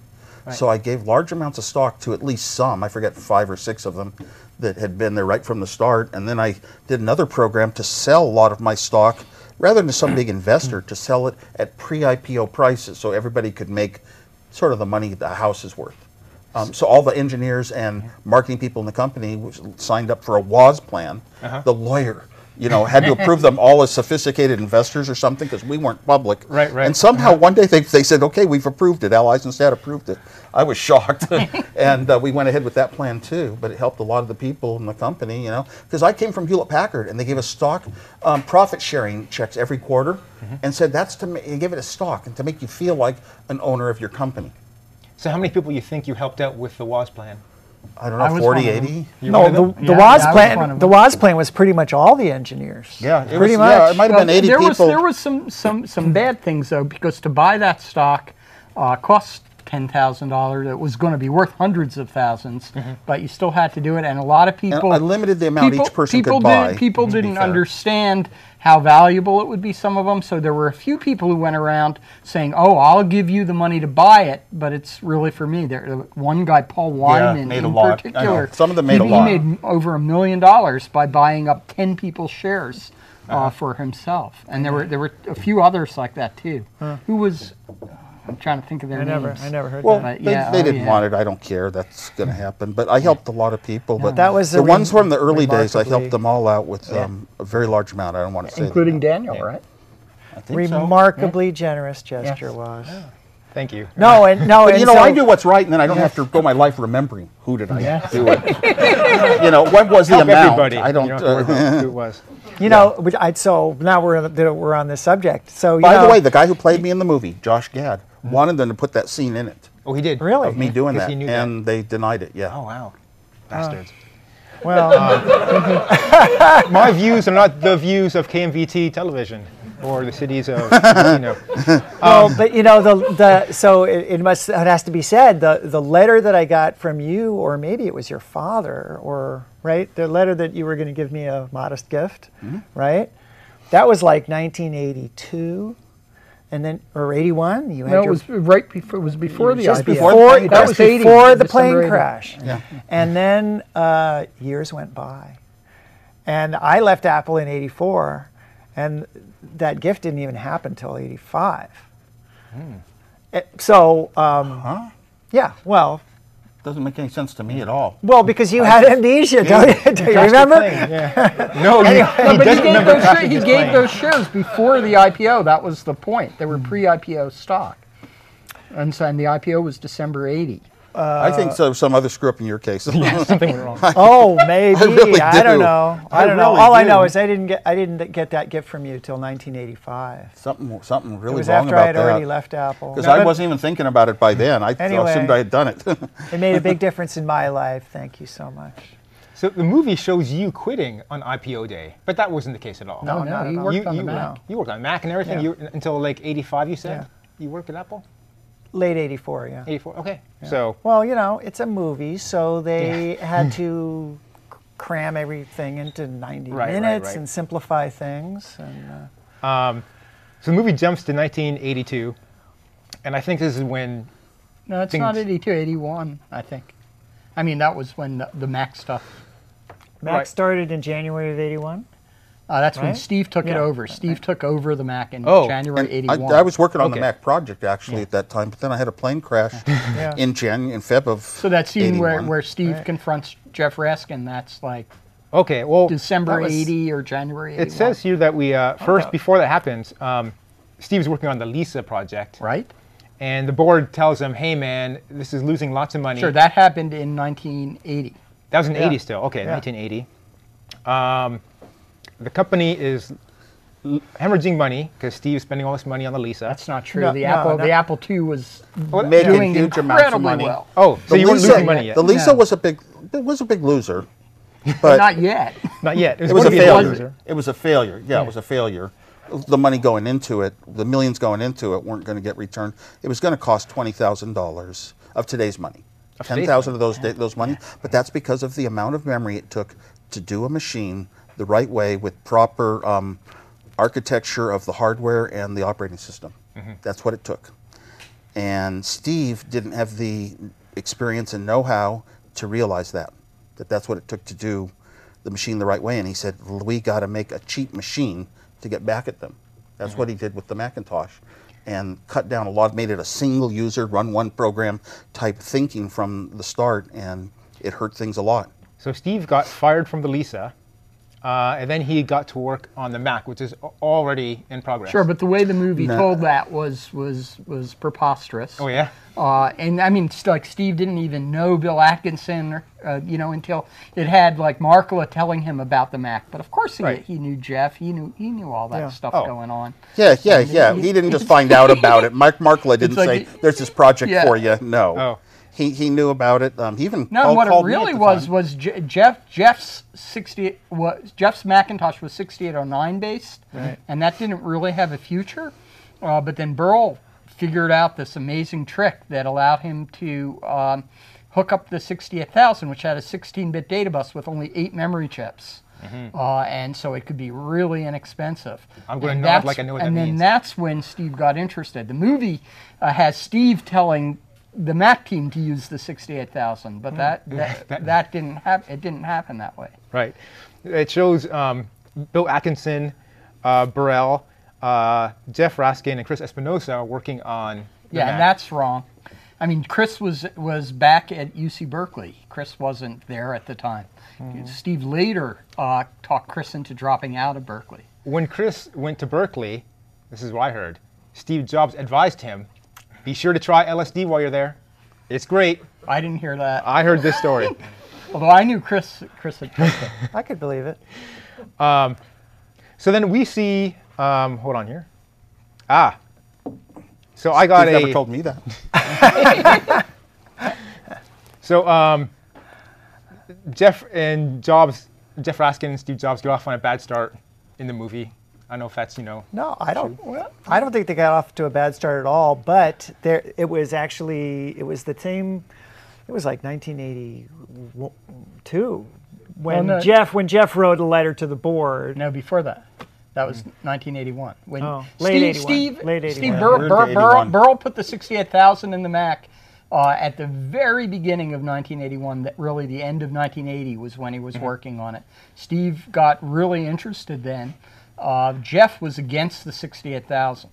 He thought that would make the machine too expensive. Lisa was paying like $40 or $50 for it, and that was beyond. My whole thing is, how do you get the disc out?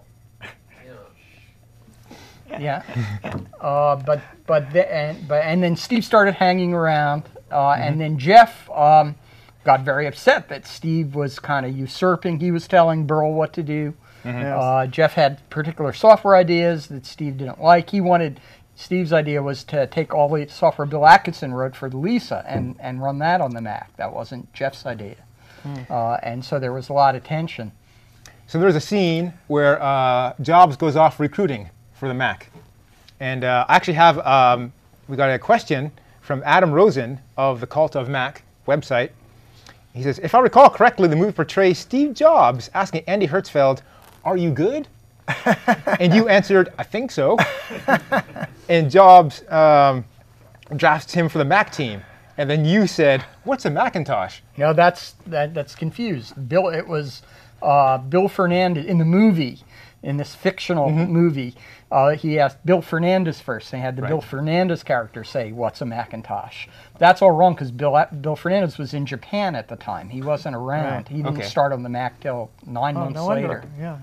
And so they just threw that in, I guess, because they thought it was funny. Nobody in the company would have said, what's a Macintosh anyway? Right. We all knew what was So you that tell project. a funny story in the book, Revolution in the Valley, about how you were working on an Apple II, and then Steve recruited you. How did that go? Right. Well, they used you already told that story. That's why. Well, it was a little different because the opportunity for me I was helping Burl with the Mac a little bit on the side anyway, but the real opportunity was they fired all the engineering managers in the Apple II group just one day. Mike Scott decided to in February 1981. They fired 3 of the 4 engineering managers. I came into work. There weren't a lot of it them. was just chaos, No one knew who was going to be fired next. Everyone, Scotty was firing people one by one, and people the were way thinking, that it happened was Scotty actually went to the lab manager, Tom Whitney, and told him, take a 2-week vacation. Yes. Really? And while he was gone, he went around and talked to everybody and figured out who were the slackers, and there always are some.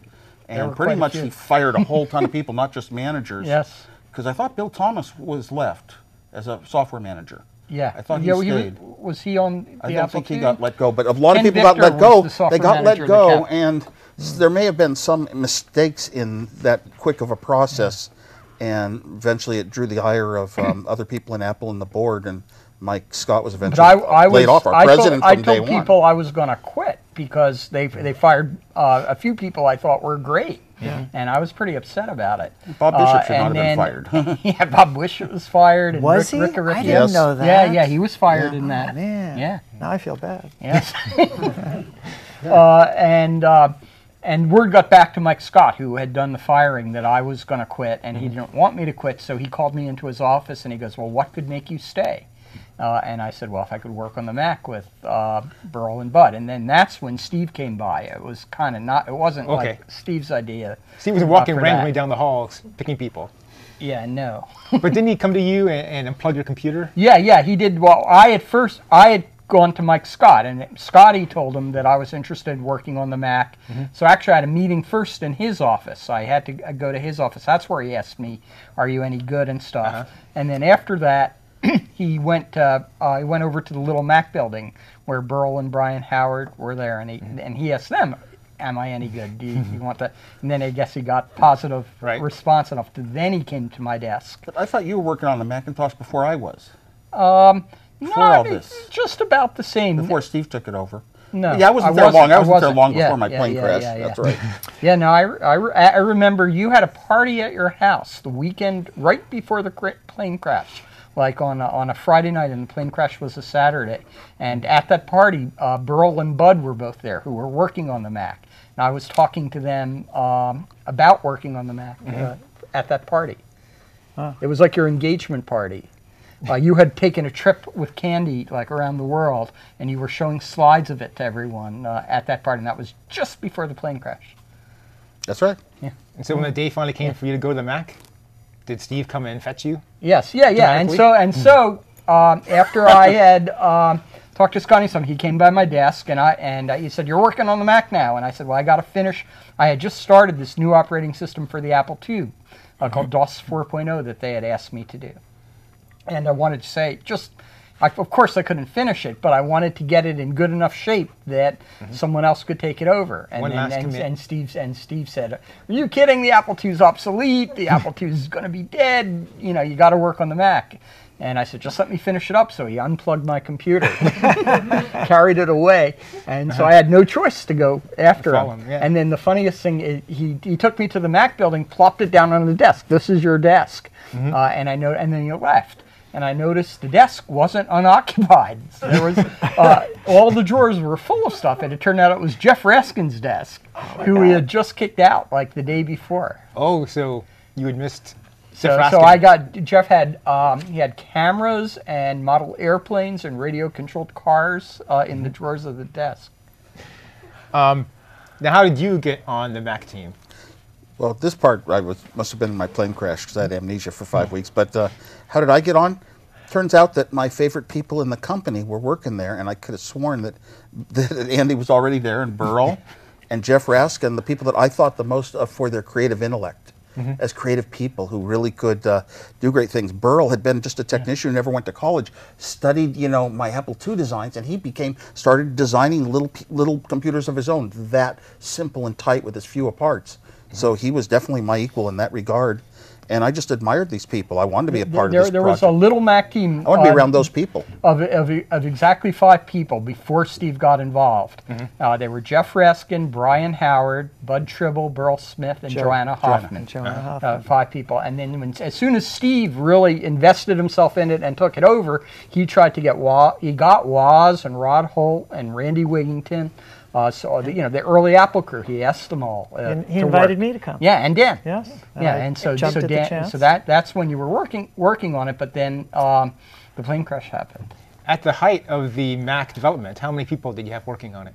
At the and height? hardware? Well, it depends where you define the height. There was the biggest for number the of people. original Mac, Steve promised us when there were about 50 people in the end of 1982 or mid-1982, he promised us the Mac team would never have more than 100 people. Right. He tried to do that until we got up close. But so the concept was the Mac team would have 100 people at most, and that's about how many it had at the time it launched.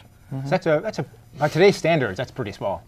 Yes. I think, we thought that was I don't know. pretty big. Every product or every company takes kind of some small group starting. Yeah, because Mac OS 10, is just software, and there's thousands of people on that. Sure.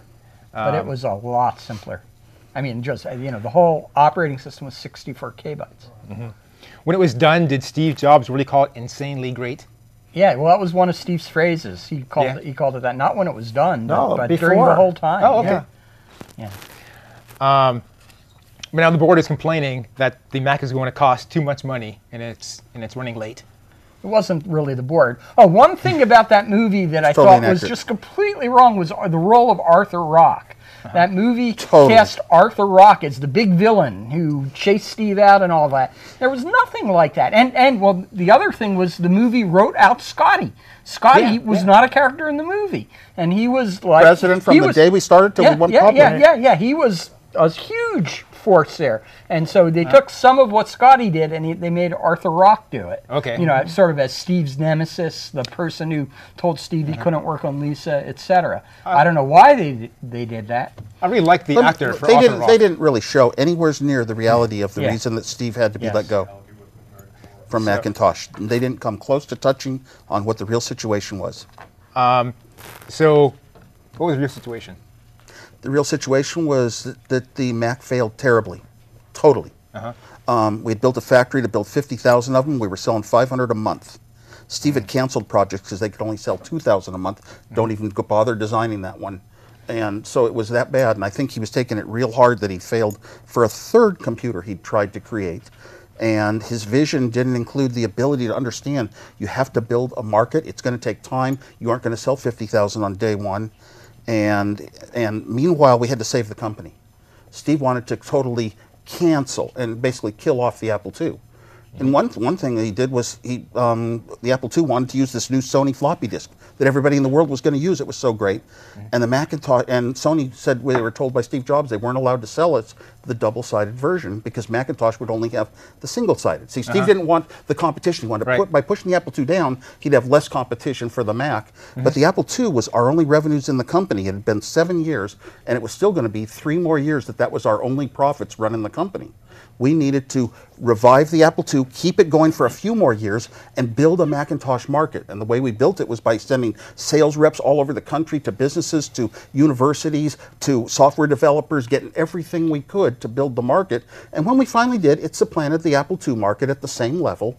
But it was going to take time, and Steve didn't have the patience and wanted to basically give up the company to go with to try to put everything into the Mac II, which wasn't ready for sales yet. So it didn't have enough of a computer for the right price yet. I tell that story a little bit differently in that the Mac did sell a lot of units initially because of its novelty, because of its positive qualities. In June of 1984, it sold over 60,000 units. So they upped the forecast because Christmas was the big time, and they thought they'd sell like 80,000 units. They built 80,000 units to sell in December, and they only sold like 1,000 units or something like that. It really fell off. They had a big boost from the first school, the back to school season there. So in like September and October, it did okay because a lot of students, they had a special program for the university consortium. But then in November is when it really fell off. I was already on leave of absence. But I was still friends with everyone. The problem is you got to save the company first, and everyone believed in the Macintosh. I believed in it so strongly, and John Scully did. Everyone in there believed in the Macintosh as the future. It's just the execution steps. There was this thing called the Mac Office, the Macintosh Office that you left out there. But because when the Macs weren't selling, a major mistake they made was trying to focus it on the office market.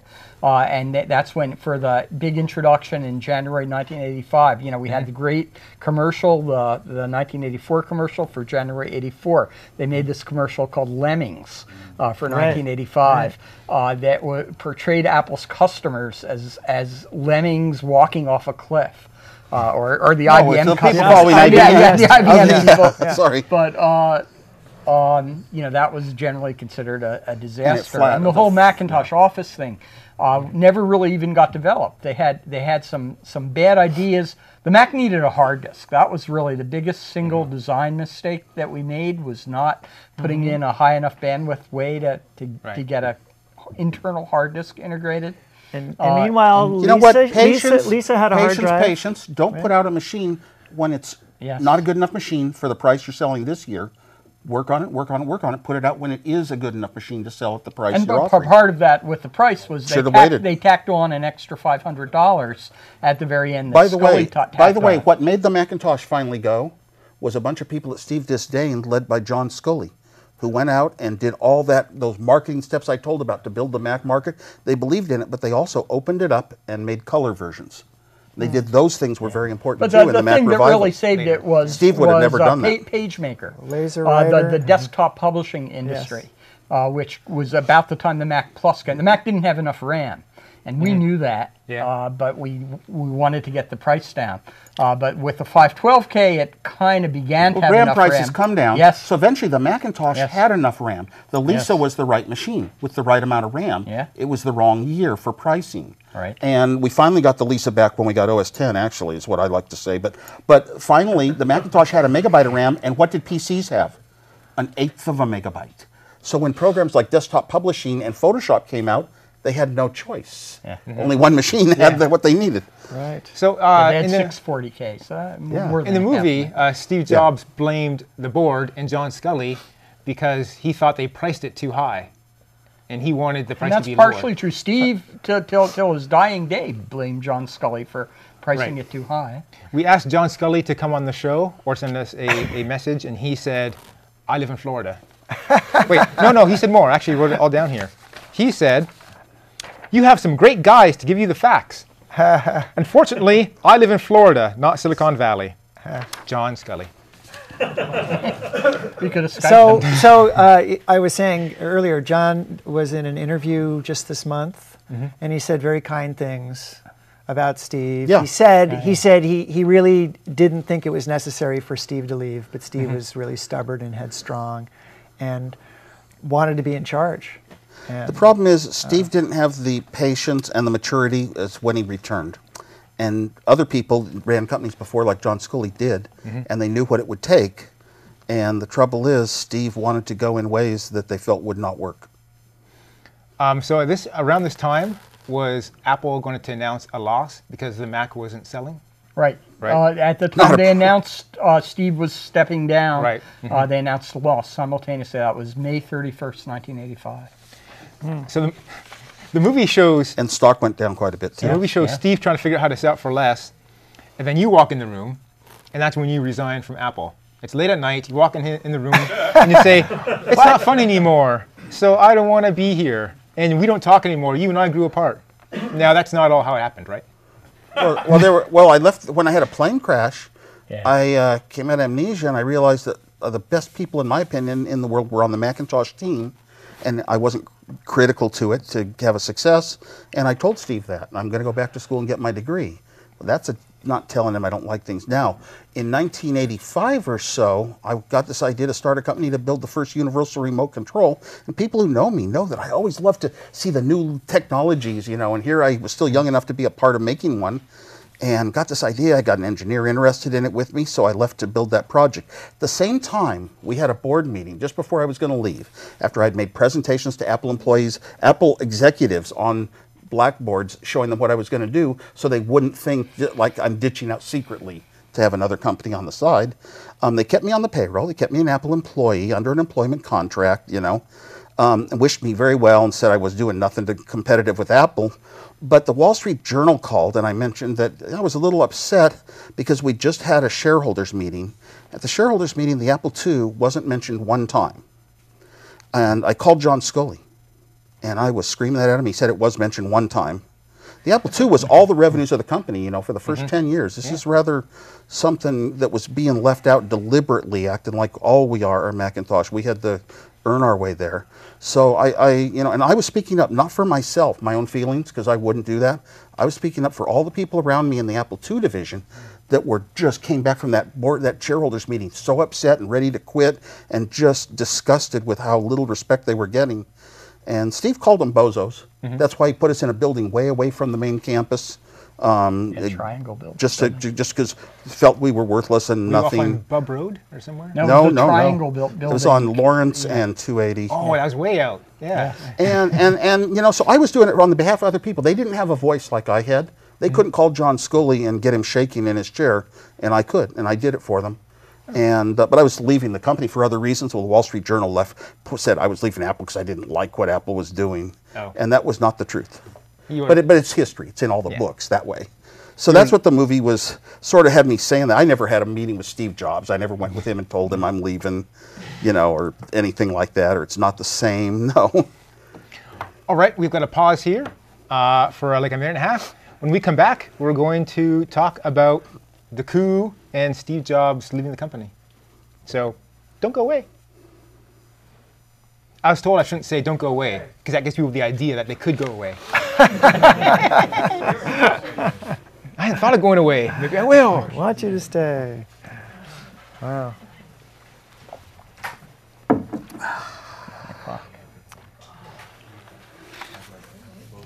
Well, having all this stuff on the page does make it easy to have things to talk about. Wait a minute. Apple reveals Macintosh in commercials at sales event in Hawaii. No, it was in Cupertino.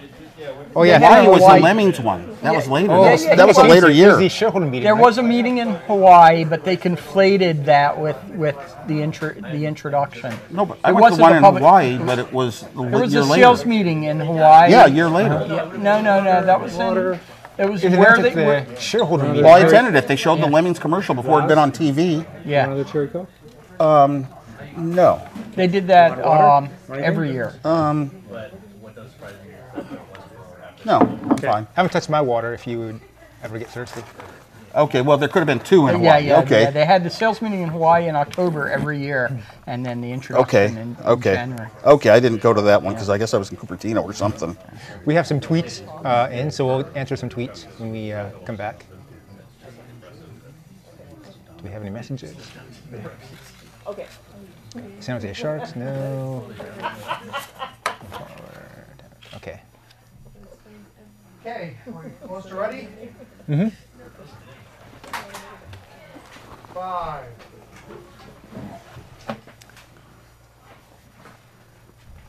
Go.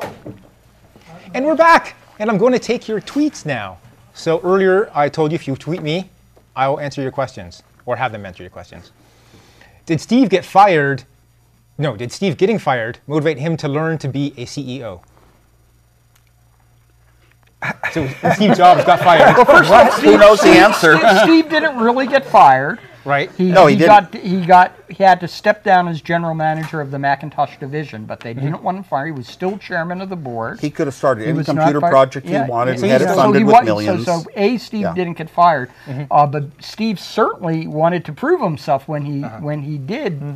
Was he chairman of the board? And so the whole purpose of Next really was to prove to the world that he could Create a surpass computer. Apple, create the best computer ever. And Gordon Garb states that Bill Atkinson is an accomplished photographer. So Yeah. that's what he's doing now. we should plug his app. He has an app Yes. for the iPhone called PhotoCard.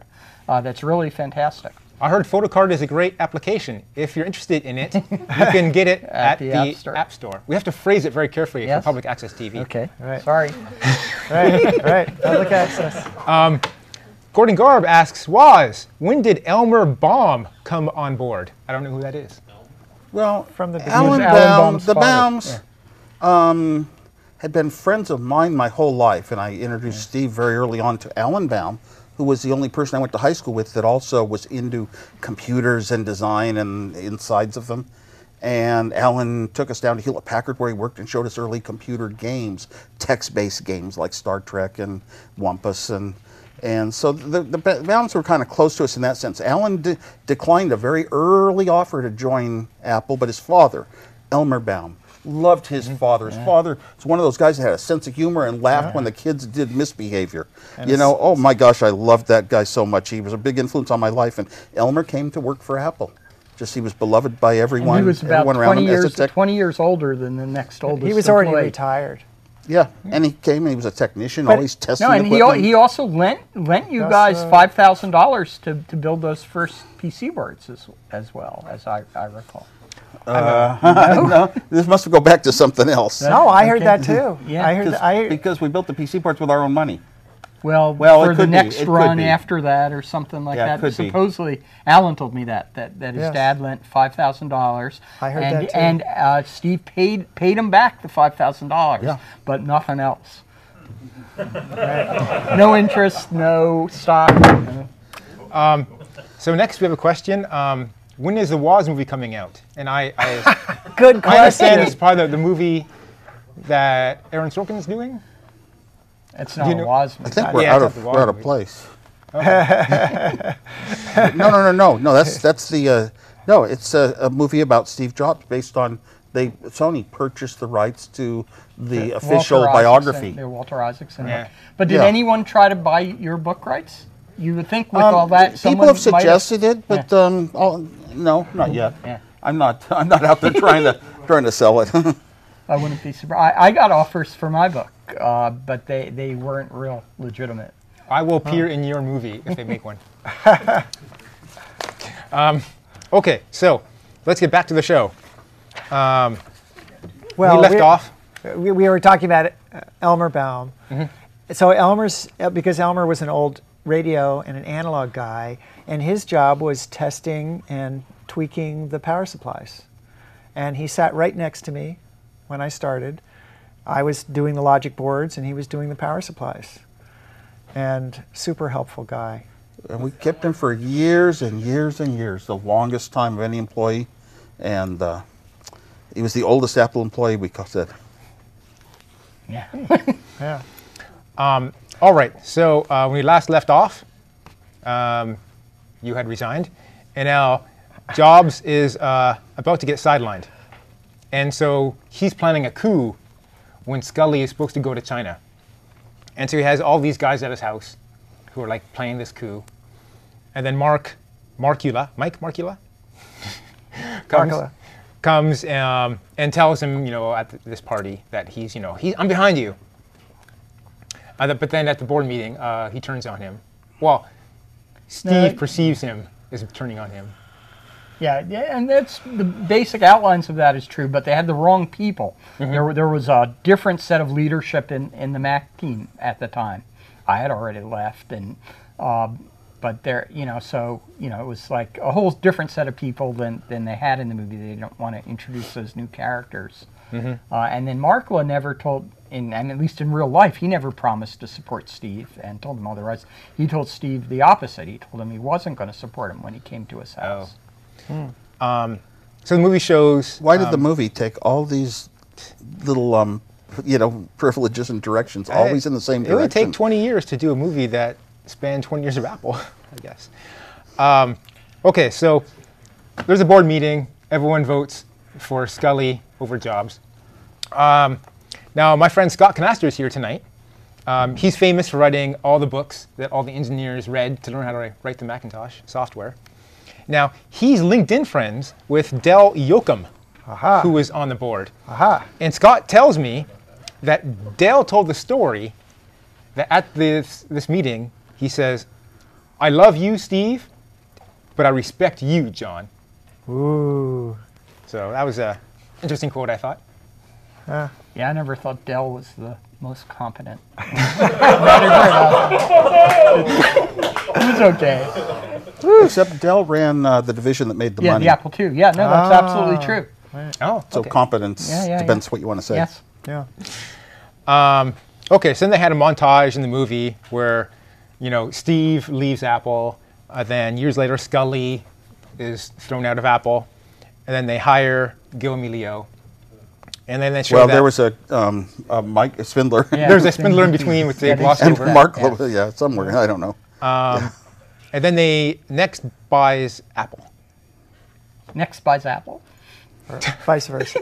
That's Well, okay, actually a so- fair description of what happened. So It's internal to Apple, we called it the reverse takeover of Apple by Next. Right. Because Apple paid money to Next to buy them, 400 million. $427 million, and then all the executives at Apple were taken out and sidelined and replaced with all the Next executives. So like Avi Tevanian was from Next, He was already there. Stein. Well, no, he came with Next, right? He came right? with Next. And then And John Rubinstein. Rubinstein came from Next. So like, and all A lot of the top ones, but not Did all Rick Page through come back to Apple? Who? Did Rick Page come back to Apple don't know. after Don't Next? remember. I don't think he did. He didn't. A lot of the original found Next was doing very But, badly. I before talked that, to and Mike a lot of the Markula founded came about left. that when, the day that Gil called me and said we were going to buy Next for $400 million. And then Mike Markula dropped by my office and said, "How do you feel about it?" And I wasn't for it.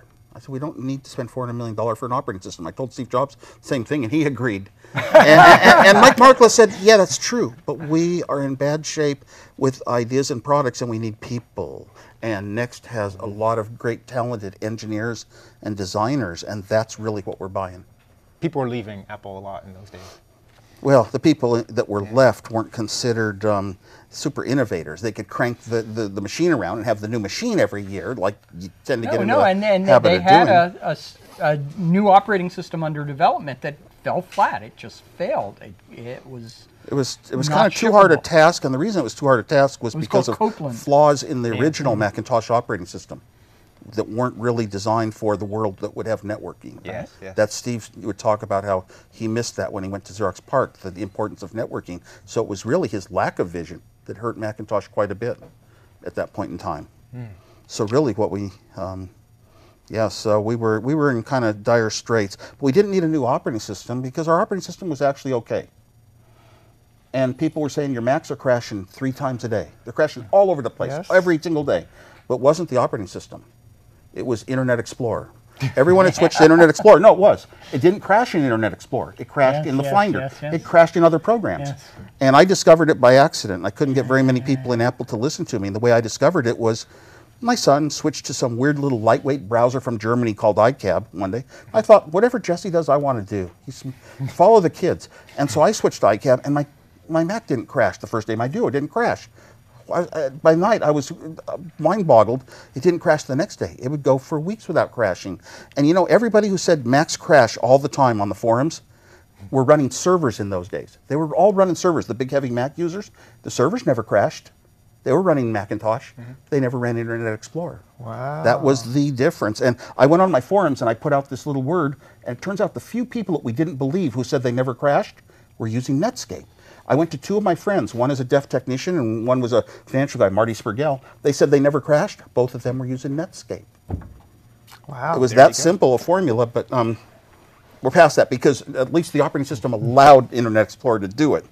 I'd love to go back and run some test software, debugging software, and find out if Internet Explorer had something deliberate inside to make Macs crash-worthy. Wow. All right, so the movie shows Jobs at home now with Lisa, who is the daughter he denied having for a long time. Now she's staying for some amount of time at his house.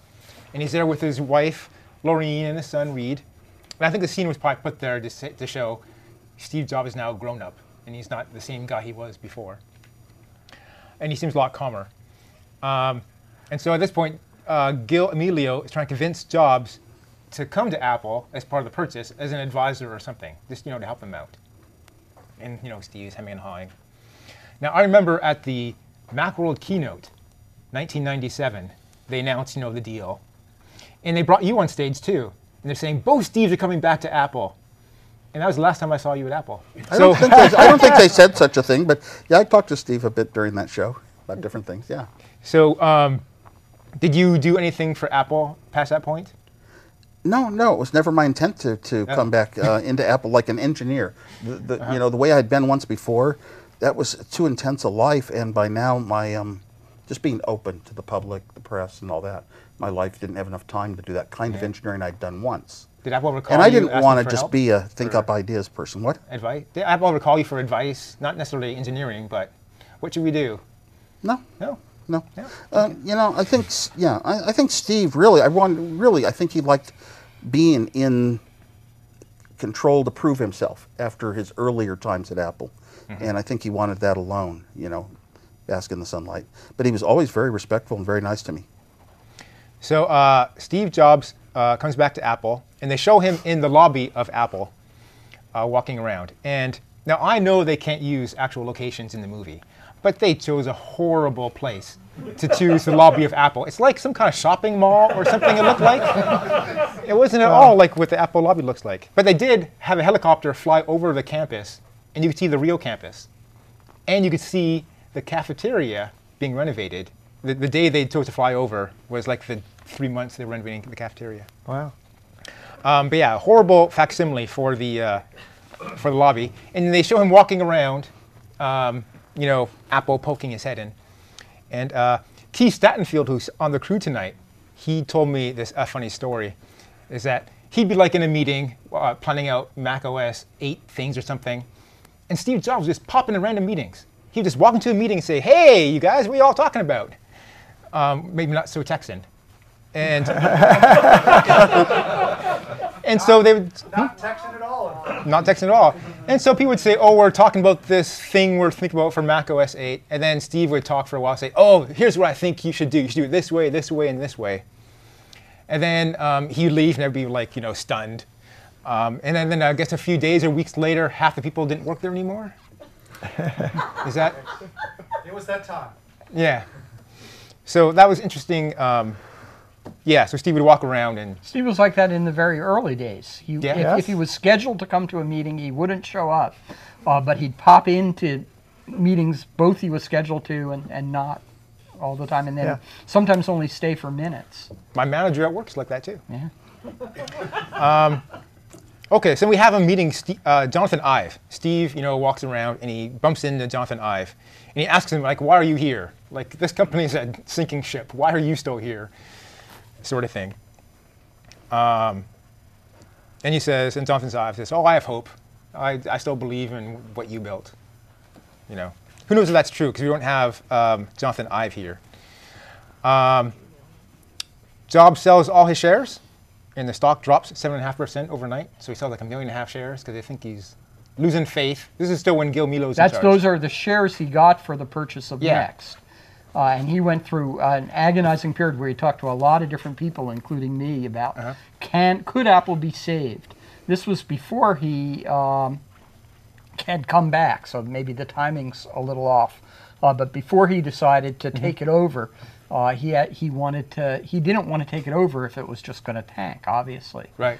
So he had a lot of indecision. So he talked to a lot of people, and then finally made his decision. It was going to fail. He couldn't take it over, and he sold all that stock, even though he had promised not to. At an all-time low. He sold everything. Yeah. Pretty much. Twice when Steve twice managed to sell all of his Apple stock except for one share at the all-time low. He hit the all-time low within a few dollars. He did that in 1985 after he got fired the first time. He sold all of it, and he almost hit the exact low, and then he did it again in 1997. I remember Avi Tevanian also told us that story at a communications meeting. He said, "Don't count Apple out," because it always goes back. Yeah. Then it shows Ed Woolard and Mike Markula trying to convince Steve Jobs to become CEO. So they're kind of tired with Gil Milio, and they want Steve to step up. And he's reluctant. Now the movie portrays Steve as kind of agreeing to it. When they throw out Gil, he kind of agrees to take over. A lot of people forget that when Gil left Apple, Fred Anderson, the CFO, became CEO for 2-3 months, maybe more. Steve felt that of everyone on Gil's staff, Fred Anderson was the only one worth salt.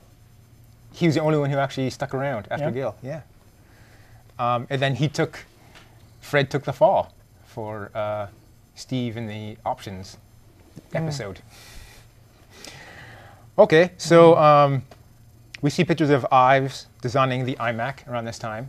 So it was in like 1997, which is about right, I guess. I think the iMac came out in 98. That's right, May 1998. May 98, yeah. So we see Gil, saying to the board, well, Steve Jobs has been really helpful around here, and I think now it's time. We've transitioned. We don't really need him around as an advisor anymore. And I like this part where the board says, yes, we agree he's not an advisor anymore. Right. And then, Steve gives all his ideas, like he's taking control. And then they have a quick vote, and they vote for Jobs, and they throw out Gil Milio. But that's not it. Well, and Steve never really accepted the full CEO of Apple until he had him recovered for years in 2000. Yeah. So he was always adamant. He called him ICEO. ICO. Interim CEO. Yeah, he was adamant not to be CEO for a while until it was clear Apple had a future going forward. So then the board votes for Jobs, and then he slowly kicks off all the members of the board he didn't like, which is, I think, most of them. I think only 2 survived. Yeah. So like Mike Markula, who started. And he brought in. Markula had to leave. Yeah, he brought in a bunch of new board members, including Larry Ellison.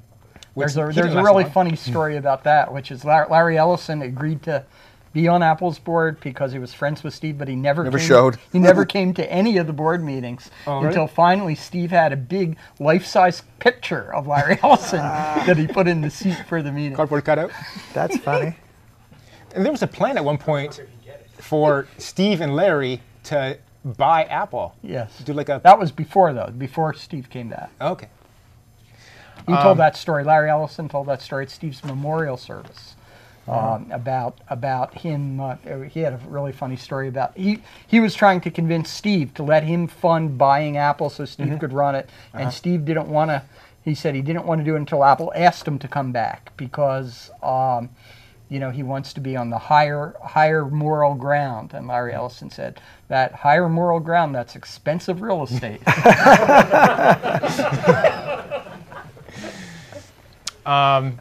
And the movie ends with Jobs recording the Think Different ad. So he's doing a voiceover and he does, here's to the crazy ones, square pegs, square holes, round pegs, etc. We're crazy. We make stuff happen. Anyways, you guys all know the commercial. Now, in the commercial we saw on TV, it was Richard Dreyfuss doing the voiceover. But Steve Jobs had recorded it originally. And near the time of his death, it popped up. And I think it was on YouTube. And we could all hear Steve Jobs say that speech, and it sounded really powerful. Steve cared so much about that commercial. And you could hear it in the voice. Like, you'd think he could have used his voice in that commercial without Richard Dreyfuss, and it'd be, amazing. But hearing it later at his memorial at Apple, it really brought tears to everybody's eyes, because they played it then too, and it was quite incredible. Okay, so we're going to take a final break, and then we'll read your questions. Okay. We don't have long for the break. Why is that? Because it's 9:19 and we got to switch tapes and people got to leave. Yeah. It's not Mac Hack, for God's sakes. Mac Hack. Well, except in Michigan, it would have been closer. Let's see if any more tweets. People are following me. Let's see if you get motivate him. A lot of good You stories. got to find some really good Can we make up something good? questions. Someone make up a Don't question. Don't make up. Anybody here got a question? Pirates? Compared to pirates? Pirates of Silicon Valley. Okay, save that. We'll ask that later. Different movie. All right. Yes, I know that. I'm going to check the messages from the website. iOS 7 and what was Steve about? Okay, are you ready in there? John, be rude. Ask him about Google. Ask what about Google? Nobody cares about Google. Okay, ready in the booth? Ready in the set? John, ready? Yes, I am as ready as I'm going to be, I think. 5, 4. And we are back. And we went through the whole movie, and it was mostly wrong. We had a question from the audience. That guy. He asked, how would you compare this movie to the Pirates of Silicon Valley movie, the one with Noah Wyle on TNT a few years back? I'd be happy to. Okay.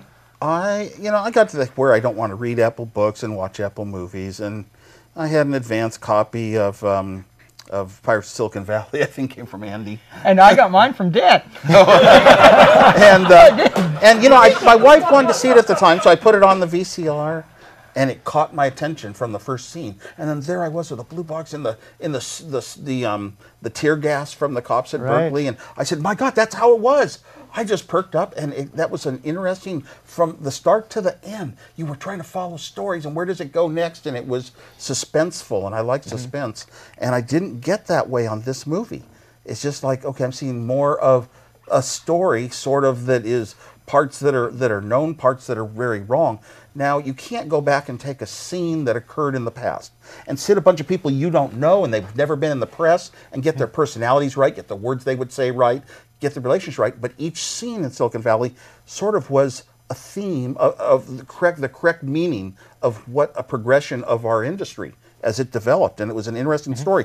People want to see that American dream. How did these companies, Microsoft, Apple, where did they come from? They want to hear that story more than I think they want to see what was Steve Jobs like and his mannerisms and all that. So I basically was kind of bored and didn't get, emotionally, really into it like Pirates of Silicon Valley. Pirates was like a more dramatization of two companies, Microsoft and Apple, at the dawn of the computer age coming together. Whereas this movie was just, one guy. But it had kind of conflicts and little resolutions and what's next and steps. I love Pirates along of the way. Silicon Valley, and I love the ending of it. Was the best part, I thought, by far, where Steve Jobs and Bill Gates had copied the Macintosh with Windows, and Steve says to him, finally goes, "Well, ours is better. We're still better." And Bill Gates looks at him and goes, "You don't get it, Steve. That doesn't matter." although Steve learned a lot about keeping things secret from Microsoft and others. In both movies, Steve Jobs yelled at Bill Gates for stealing the Macintosh. Right. And I remember at the end of the movie, too, I think they ended it with the Macworld 98, I guess, where they made the deal with Microsoft, and you had Bill Gates on the huge screen behind him, and everyone saw that and thought, hey, that looks a lot like the guy in the 1984 ad. Yeah. So the enemy wasn't IBM after all. So that's all I got. Well, my comment is, okay, so Noah Wiley, awesome job as Steve Jobs, right? Michael Anthony Hall playing you was... No. No, that you played Bill Gates. Joey Slotnick. No. Michael Anthony Hall played Bill Gates. Oh, I Joey remember that. Slotkin Oh, I played see. I see. Well, okay, but he didn't capture your brilliance and your humor, right? That was my biggest complaint, and that's my complaint about the Jobs film. Also, is that Josh Gad, although he read my book 3 times. He told me he wanted to put in. He told me different scenes he wanted to put in, but they didn't let him. Yes.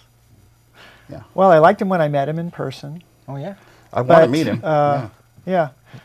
Anyway, he did not. You know, that was Bill Atkinson's big complaint: is that he didn't capture your sense of humor and playfulness. But the answer is it's a movie about Jobs. That's fine. That's right. That's right. So we look forward to a movie about you. That's fine. But when you portray me as being Beatles, and the difference between those two movies, they both had good performances. Like Ashton Kutcher did a good job with Steve's mannerisms and stuff. Noah Wiley did a great job, but the difference is it was in the screenplay, the script. I don't even know the guy who did Pirates of Silicon Valley, but that was a good script. It actually had good conflict. It had the deeper meaning was true for things. Whereas the Jobs movie, the guy who here's something Dan told me that kind of explains it, which is the screenwriter was a first-time screenwriter, never written a screenplay before. Well, how did he get the job to write that movie? His dad put up all the money for the movie. His dad was the producer, and I wanted to see Steve trading off thinking with other people, trying to come to conclusions of what we should do and why. I wanted to see that kind of brilliance. And the guy didn't really. I met him because Rod Holt had that screening, and the screenwriter was there, and he talked about Matt Whiteley things, but he just had a superficial understanding, but in particular, he didn't know how to write a screenplay. Really, it was just a laundry list of incidents as opposed to things that would show a deeper meaning. That's why the movie was so flawed. It did get better. Even the incident with Johnny Ives was kind of like seemed so made up and artificial and phony and you want the real. You want more realism. I think it's worth just in making that film, it was a huge choice of where to start it and where to end it and what to leave out. And they completely left out Pixar. They completely left out Next. And some of the reviewers criticized it for the chosen arc of the story. I don't have an opinion for the myself. time frame of the story, which is mostly up until Steve left. Right. He was a different person than the one they portrayed was the later Steve Jobs more, the leader and conveyor of knowledge to everyone. He was very much also learning from everyone in the earlier times and hoping to be there. But he wasn't the able to produce the big winning products that we love so much until later. Right. So they portrayed him as being the God we know him today all along, but really not until later. We see like that. Well, so here's my last comment is it's just, I know because I was working with the filmmakers, they really did try very hard to get the history right. And I wrote them many, many comments of stuff that was obviously wrong. There were a lot of things I didn't know, but it's just impossible, really. It's an impossible task. What I thought was that the movie did a pretty good job of getting the emotional notes right. That's what I say, anyway. It got the highs and the lows. Although your comment about it not showing Steve's thought process in being charismatic and hiring people, right? I wanted to see the way he really thought and the words that he would have used to make a trade-off in a product feature or something, a back and forthness. I would have wanted that. That is hard to do. But I didn't get the emotions of, oh my gosh, I love him, I hate him. It was kind of like neutral throughout. Yes. I laughed 3 times, the Polish jokes and And the real That was funny one, good. real funny one when he Yes. said Woz is carrying his own weight. I laughed. I wasn't heavy back then, but All right. it was Well, funny. We're out of time. So I got to thank you guys so much for being on the show. This was a great show. Thanks for coming out the way and telling all your stories. And we finally, got some real perspective on how things went. So thanks, Andy and Daniel and Steve. And Thank you, John. thanks for watching. And we're going to roll credits. And while we roll credits, we're going to do a high five and then freeze frame. That's how we end the show. Trademark. Are you ready? Well, we all do our own high five. All at once. Okay.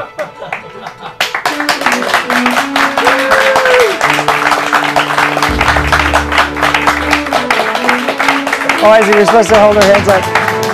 Or we're waving.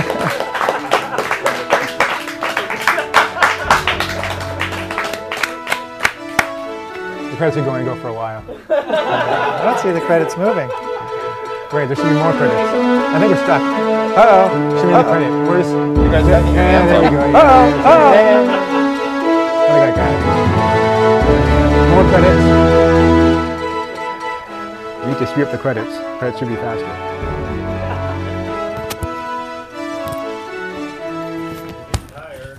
So the show could not have been live. Because he only has a half-hour slot. I see. That's why I was so surprised. No, I'm gonna...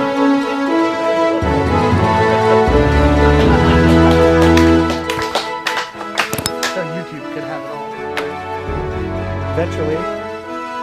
We need some promotional photos after this, so don't go away.